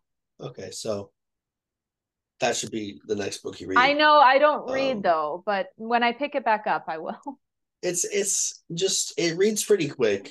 Okay. But it basically just explains, like I said, like you have bacterial, fungal, or viral detoxifications, and you know, probably a good idea to look into terrain theory, um, Okay. like where where a bacteria or something is depends on, like, you're eating raw meat filled with bacteria, but why isn't it giving you adverse symptoms? Okay, Right. so I'm just trying to choose my words very carefully here. But basically, yeah, terrain theory is a thing you should look up. It Okay. competes with germ theory. They were both Hmm. spawned at the same time. Hmm. However, one of the R families, they got behind Pasteur and his theories and his methodologies. Also, industry. It's also different for industry because it's quality control, right? Like, if you're just making raw juices or raw whatever, and you're trying to keep a consistent product, it's always going to be different. If you pasteurize it and you sterilize it, you can keep it the same. You can have that quality control. So industry is a big part of why that kind of took off. Medical industry, but also the food industry. Um, Preservation, because some people don't like fermented foods. Um, Odwalla, you may know, it was a juice brand. They used to make raw juice, and 17 people or so, they had some sort of reaction.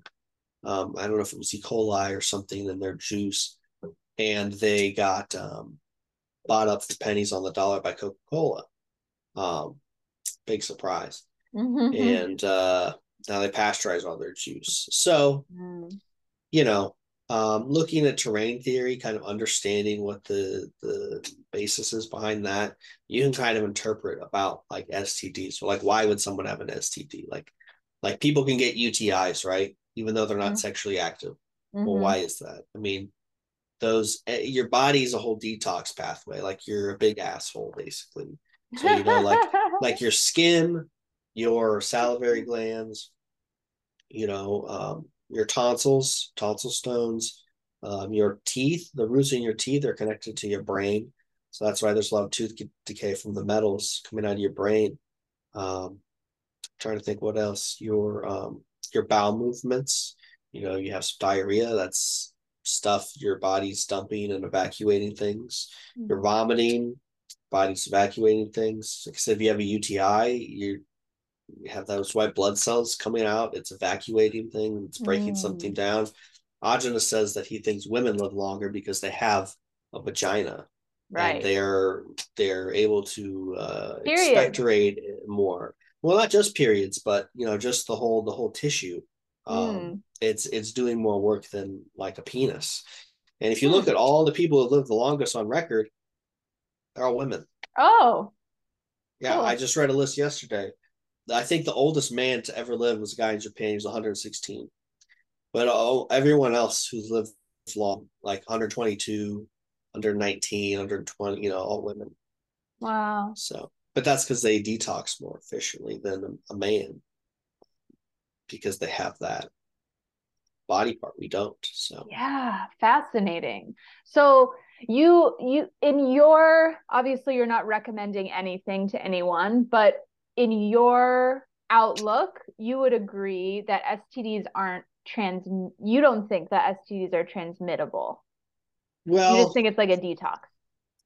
I would say that again, look at terrain theory and kind of form your own understanding. I'm not going to make a certain claim about transmissibility of anything, Yeah. They were saying that there's an because exception for AIDS too, because they were believing that AIDS was manufactured. well, yeah, Autogenous has some information on that. If you have, it's a complicated topic because if you, like I said, it depends on the terrain. So if you're in a terrain that isn't healthy, then that's going to contaminate you. So, Mm. um, yeah, I don't really want to get too into the weeds there and Okay. let the algorithm know too many buzzwords. But like I said, Okay. just read it if you have an interest in this. Read about terrain theory, and Yeah. then read the book "We Want to Live." Um, that's a really good book to read. Study those two topics, and then read about germ theory. Read about what germ theory says. And if you're eating raw foods, um, that maybe that will inform you a little bit better because you're eating a lot of bacteria and things, and maybe those make you feel good, maybe those make you feel not so good. I don't, you know, Yeah. just it's just all about educating yourself. I don't want to. The algorithms are always listening, so I just want to be Yeah. careful for your sake. Yeah, I appreciate that. And I also don't, I mean, I know you've had situations where you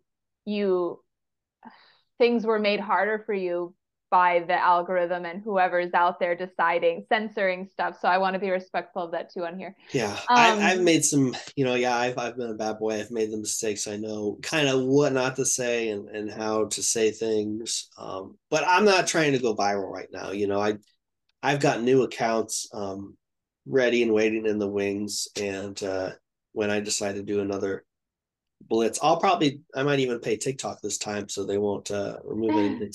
right. But yeah, so it's not a prerogative right now, but yeah, in the future I have a little better idea to go about it now, and I think it's becoming more mainstream, especially with like Liver King and stuff. So It is. And that's why I'm grateful for Liver King. People talk a lot of shit about him, but the big folks who have a big following who are, I mean, overall it's a similar value, right? He just wants, like, I don't know if he just wants people to eat raw liver, but he's showing people that you can eat raw liver and maybe that's right, really good for yeah. I you. mean, and So you have to be a little silly to think that guy's not on gear in the first place. But it's what not do you like it's mean on gear? what he's on, performance enhancing drugs. Yeah.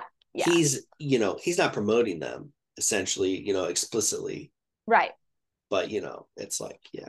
So Yeah, it's complicated, but yeah, overall, it's like good. I mean, people, whatever. I don't care. He's like the his overall message is message. positive. Yeah, Yeah, the overall yeah. message, totally. Oh my gosh, thank you so much for coming on. I feel like we're coming to a close, and we did go 3 hours, so this was so awesome. And I love your outlook. You have a very neutral perspective, which is I say this on every episode that I have someone from the raw meat world come on here. You guys are so spiritual. Like you're so spiritual. And I think almost everyone, I think it's been all guys actually. I'm trying to get a girl on. So if you know any girls that eat raw meat, I'm trying to get the women on too. But you guys all say, yeah, I'm not really that spiritual. But then I talk to you and I'm like, you're super spiritual. And it kind of brings me back to the whole thing. Like to me, eating raw meat was so spiritual. But I guess before we close, I'm curious, do you see yourself as spiritual? I don't see myself as spiritual. I see Mhm. myself as religious. You Mm. know, Christ is king, and God Ah, is very real. And I think people maybe who get a little bit too involved in the diet, it's because they lack, God and yeah. Jesus in their lives. There's a lot of interesting parallels to raw meat, and in the New Testament, such as the Last Supper, where Christ he said, "This is my body, take and eat it. This is my blood. It's I'm doing this Yeah. for you." And it's about a sacrifice. And in the Catholic Mass and the Eucharist, there's something called transubstantiation, and this is where the priest will bless the Eucharist and the wine, and at that moment it becomes the blood and body of Christ. It's no longer some bread and some wine, and that's why they put it in a tabernacle, and you would genuflect at the tabernacle. That's ritualistically the sort of. So I kind of joke to people and say, "Oh, I've been eating raw meat since I was 8." Sometimes, Yeah. because if and you ask a Catholic that if they don't really believe that, then it's like, well, you're not really Catholic, because that's like a core tenet of Catholicism, and why it is important to go to Mass and receive the Eucharist. Now, I haven't been to Mass in many years. I technically, it's against the rules to take sacrament, the Eucharist, if you haven't had a confession in a year. So if I was to like really go back to the church, I would have to do a confession before I would take the Eucharist. But there's a lot of cafeteria Catholics, people who just show up once a year or that. I mean, there's a lot of good things about religion, and there's some not good things about religion. But I think that you can have a relationship with God and Jesus. You don't have to be Catholic. Some other sects kind of disagree. The Orthodox, they kind of say, well, if you're not Orthodox, and there's a lot of essays and words on this. I haven't really delved into it yet, but really the only path to salvation is through the Orthodox Church, because there's a big schism in 1054 between the East and the West. Anyway, I just think that people try to embody that and accept that more into their lives, they would be a little bit more at peace with themselves. And I think that's why a lot of people are attracted to certain fringe groups, is because they're searching and they don't really have anything. They don't really have a foundation. They don't really have any strong beliefs. So it's like they're swimming and they're swimming and they're swimming and they're just trying to catch anything that comes along. Yeah. But if you have something in your life that is true, a foundation, a rock, then you can kind of weather any storm and not take something so seriously and make them your identity. Like, your identity is more than just a diet. It's more than just a sports team. It's more than just a profession, something like that. So yeah. Okay, so you say you're religious. What are you, in the Christian faith? yeah, I would identify as a Christian. Yeah. So Okay. I'm a Catholic. Technically, I'm a Catholic, but I haven't participated in any Catholic rituals recently, due to some of my own disagreements with the church. Okay. Personally, theologically, I think that I would probably try to seek out a Set of Vaticanus Church, which is a church that observes Latin High Mass and Catholic ideals and traditions pre-Vatican II, because there were a lot of changes made in Vatican II to modernize the church, to try to make it more popular or applicable. Hasn't really worked for them, at least in Western societies. I kind of believe that like, God is eternal and he's not changing, so why should the church? If the church was doing something that was right then, how is it wrong now? Like, why would you change that? Because I think there's a big significance for like the Latin Mass and doing things in Latin, and also some of the kind of more traditionalist aspects of the church that would probably fit my beliefs and life more than, and like-mindedness too. I have a friend who goes there. I actually gave this friend, I got him into eating raw meat and raw milk. I don't really talk to him too much anymore, because we're just kind of bit, you're 30, everybody kind of goes their separate ways. Everybody gets busy with work. People are getting married. I'm a single guy. A lot of my friends got married or they have partners. So, I'm kind of, and no one really eats the raw meat. They kind of think I'm kind of weird, so. Okay. But, I mean, oh my gosh, we could take this podcast for 2 hours longer, because I'm sorry. No, it's not you. I'm saying I could keep going on this topic, because it's a thing in the raw meat world. Like, everyone's like, well, I'm single. I'm also single right now. Everyone's like, I'm single, but no one else is going to be into my diet. And I'm like, but we have a whole group of people on here that are single that are eating the same stuff. You know what I mean? Like, yeah. I mean, it's true. I'm not really preoccupied with finding somebody to add to my life. It's a very, I have some self-awareness. I know that I'm not oftentimes the easiest person to be around. I don't really like to Huh. compromise.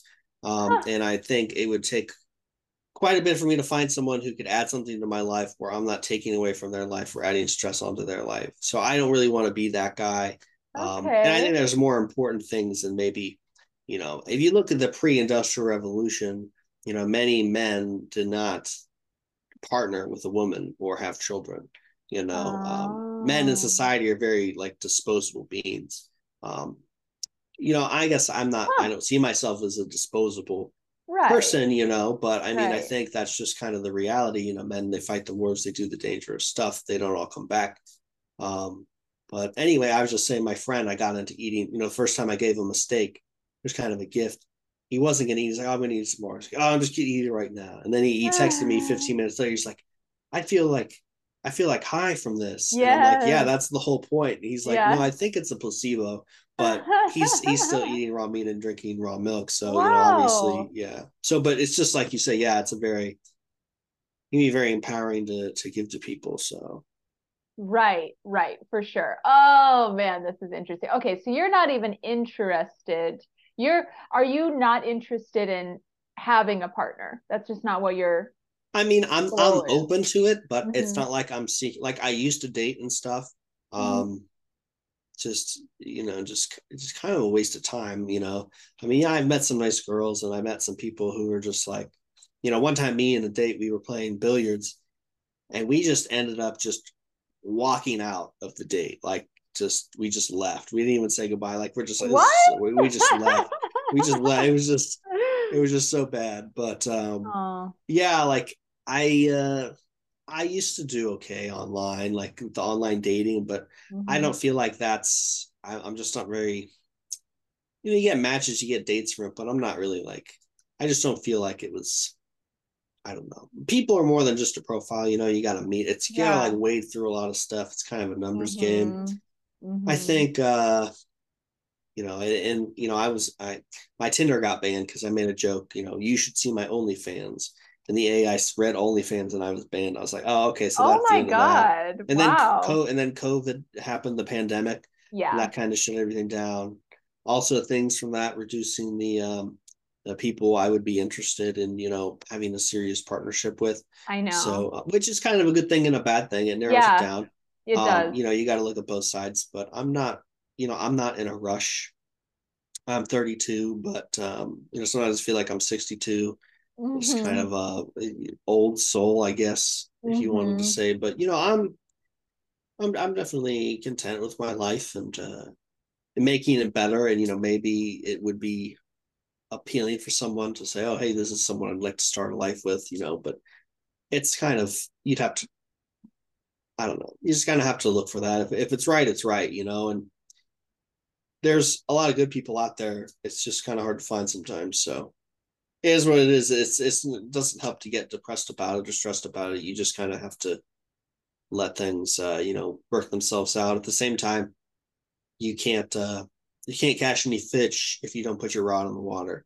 So you do have to make an effort. You can't just expect someone to come along. So I know. And I agree with everything that you said. And I think especially because you believe in God and forces greater than you, sometimes when you're just on your path doing your thing, someone does just come along. God kind of is like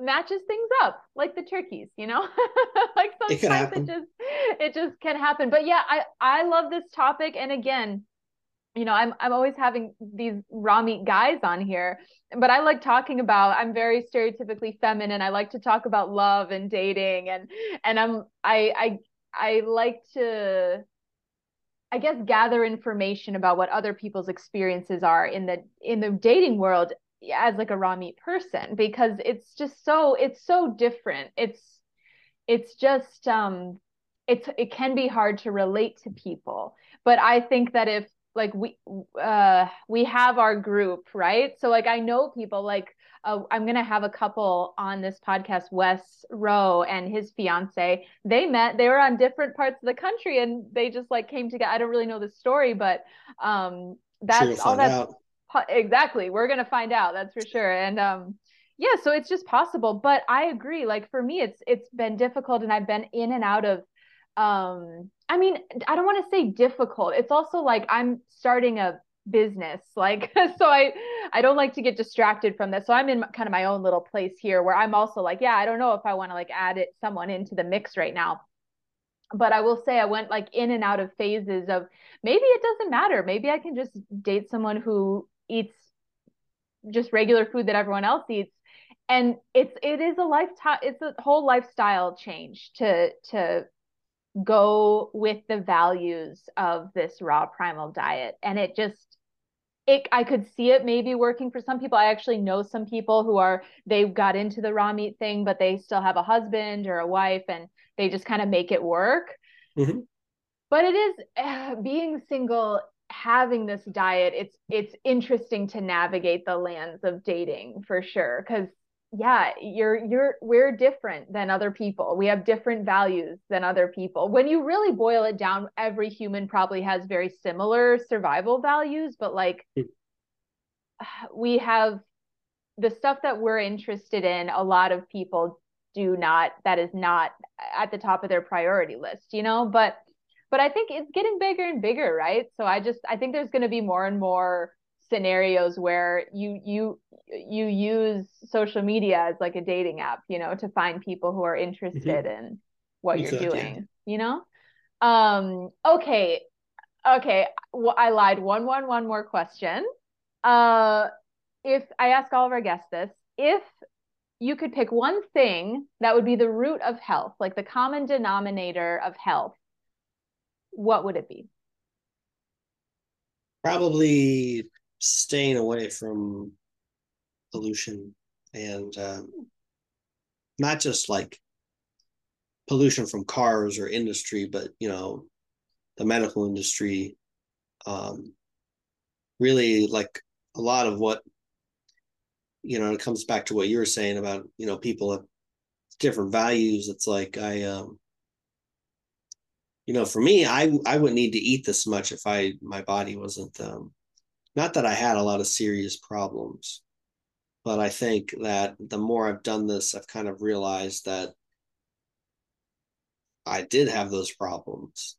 And it's clear to me now that if I keep doing this, I'm just going to get better. And Mm. how much better off would I be if I didn't have the root of those problems, essentially? You know, like a primal diet, is can be essential for some people if they really want to turn their health around, if it's life or death for them. Yeah. It wasn't life or death for me for sure. Hmm. Um, but and I'm not opposed, like if someone wasn't even eating like a woman and she wasn't even on the diet 100%, but like Hmm. her health wasn't bad, like she didn't have a lot of Yeah. exposure to the medical industry or pollution, like she's a lot better off than most people, right? Right. Even if she doesn't want to eat strict primal every day, it's like that's not a deal breaker for me. Like I think that's kind of unreasonable. I mean, if you find someone like that, that's great, but like that's why I say the thing for health is really just stay away from the bad things, because Yeah. you're already you're kind of have to deal with the cards you're dealt, right? Like you don't have really choice of how your mother lived with you. Yeah. Um, so there's that aspect. But if you were lucky enough that your mother did a good job and you have the good health, um, then it's really just kind of staying away from the pollution, because Mm. that's what's going to add to your problems. That's what's going to deteriorate your health. Um, you could argue, yeah, cooked food and stuff. Yeah, I mean, it's not the best, um, especially the more processed it is, um, the more and longer it's cooked. Yeah, but it's like, people have been eating cooked food for a long time. Like, and in some places where people don't have the exposure to pollution and they're eating cooked foods, their health is not as bad. They're not living to 100 and, you know, 20, 130, 140, but, so what? They might they might get frail in their old age, but, so what? Yeah, if they eat a primal diet, they wouldn't be as frail, but I mean, maybe they don't want Hmm. to do that, so Yeah. I think it really just comes down to staying away from those bad things. Hmm. Um, and having the knowledge about it too. Like I went out and I bought a respirator for work when I was doing painting and cleaning and moving and all this stuff, all the dust and the particles, and it's it filters acid, gases, organic vapors, and particles. And so, when I'm painting, I don't breathe any of that stuff. When there's cleaning solutions around, I'm not breathing any of that stuff. Just making simple choices like that Mm-hmm. to protect your health. Protecting your health and staying away from those bad things. So Yeah, yeah. Basically, I kind of hear that as like you're protecting yourself, just protect yourself from the stuff that is undesirable. and then Yeah. you won't have to do a strict primal Mm-hmm. diet. I Mm-hmm. Yeah, and wear ear protection.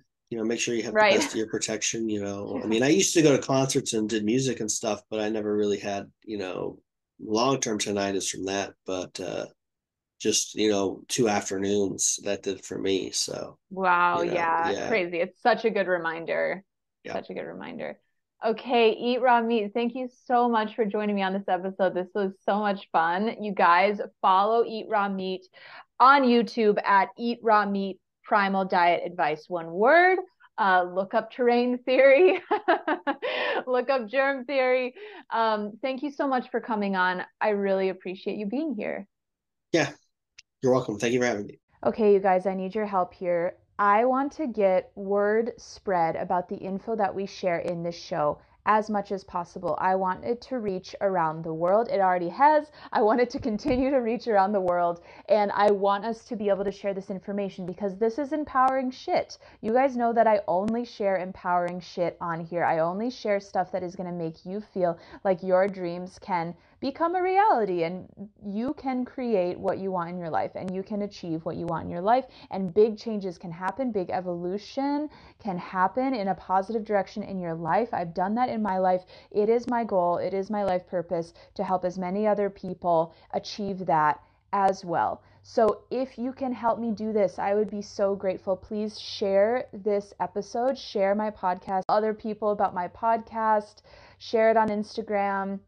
I would just so appreciate that. Subscribe, whatever we can do to get the word out more about this information. I love providing it for you guys. It makes me so happy, and it would just mean the world to me if you continue to share it. I love you guys so much. Info on how to work with me is in the show notes. I have a group coaching course. I have one-to-one private coaching. I have a workshop. There will be more offerings in the future. There's a lot going on. So all of this info is in the show notes, and enjoy. I can't wait to see you on the next episode. Talk to you soon. I love you.